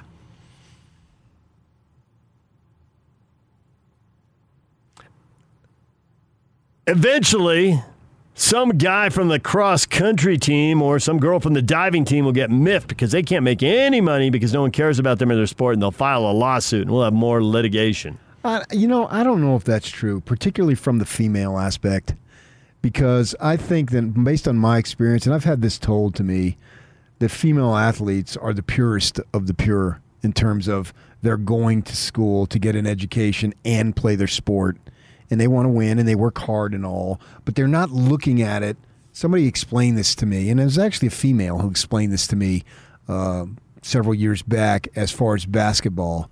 This was they're not looking to go professional, even though there's opportunities for them now and for those who are good enough. But I don't know that I necessarily see that. But at the same time, this is a whole brand new avenue that hadn't existed, so who's to say? Yeah. And there's probably going to be some. But maybe that person who runs some record mile or what have you, using the cross-country reference, and has just a beautiful personality and markets herself, and who's to say? There's the cross-country runners world magazine or what have you. You know what I mean? Yeah, well, and the shoe apparel companies, they find out that, hey, maybe I need to go find these elite runners and that they can turn into Olympians and sell shoes, and maybe we got to look at this a different way. That's not widespread, but in the cross-country world, maybe it means something. And that can still move a lot of shoes. Yeah. What will I pay you if you can move 10,000 pairs of shoes? Yeah. So I wouldn't put, or golf equipment, having some stud, male or female, on the golf team, and Ping signs them up. Whatever. Say you're probably going to have that happen. Yeah. BYU, I know, BYU's men's golf team, they have a deal with Ping, but what if some kid says, I want to play TaylorMade over here? Whatever it might be. Yeah. And so he or she cuts a deal with, there's all sorts of golf brands, and golf is $1 billion industry. You know what I mean? Some sports lend themselves to it more than others. And I meant to tell you this. We need to discuss this on a slow day. My wife plays a lot of golf with women in women's league and women's leagues and teams, competitions. Right. She's at one today. Uh-huh. There's a lady that she knows that got irons, and the word is the new irons, $10,000. No way. Yes. Hold on. What? Yes.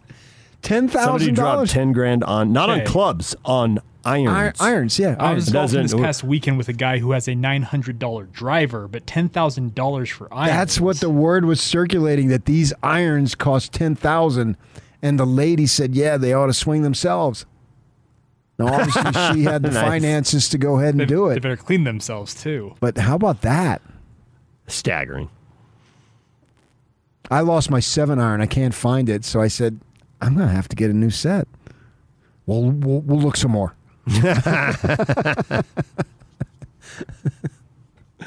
All right, DJ PK, we're out of time. Hans and Scotty are coming up next. Stay with us.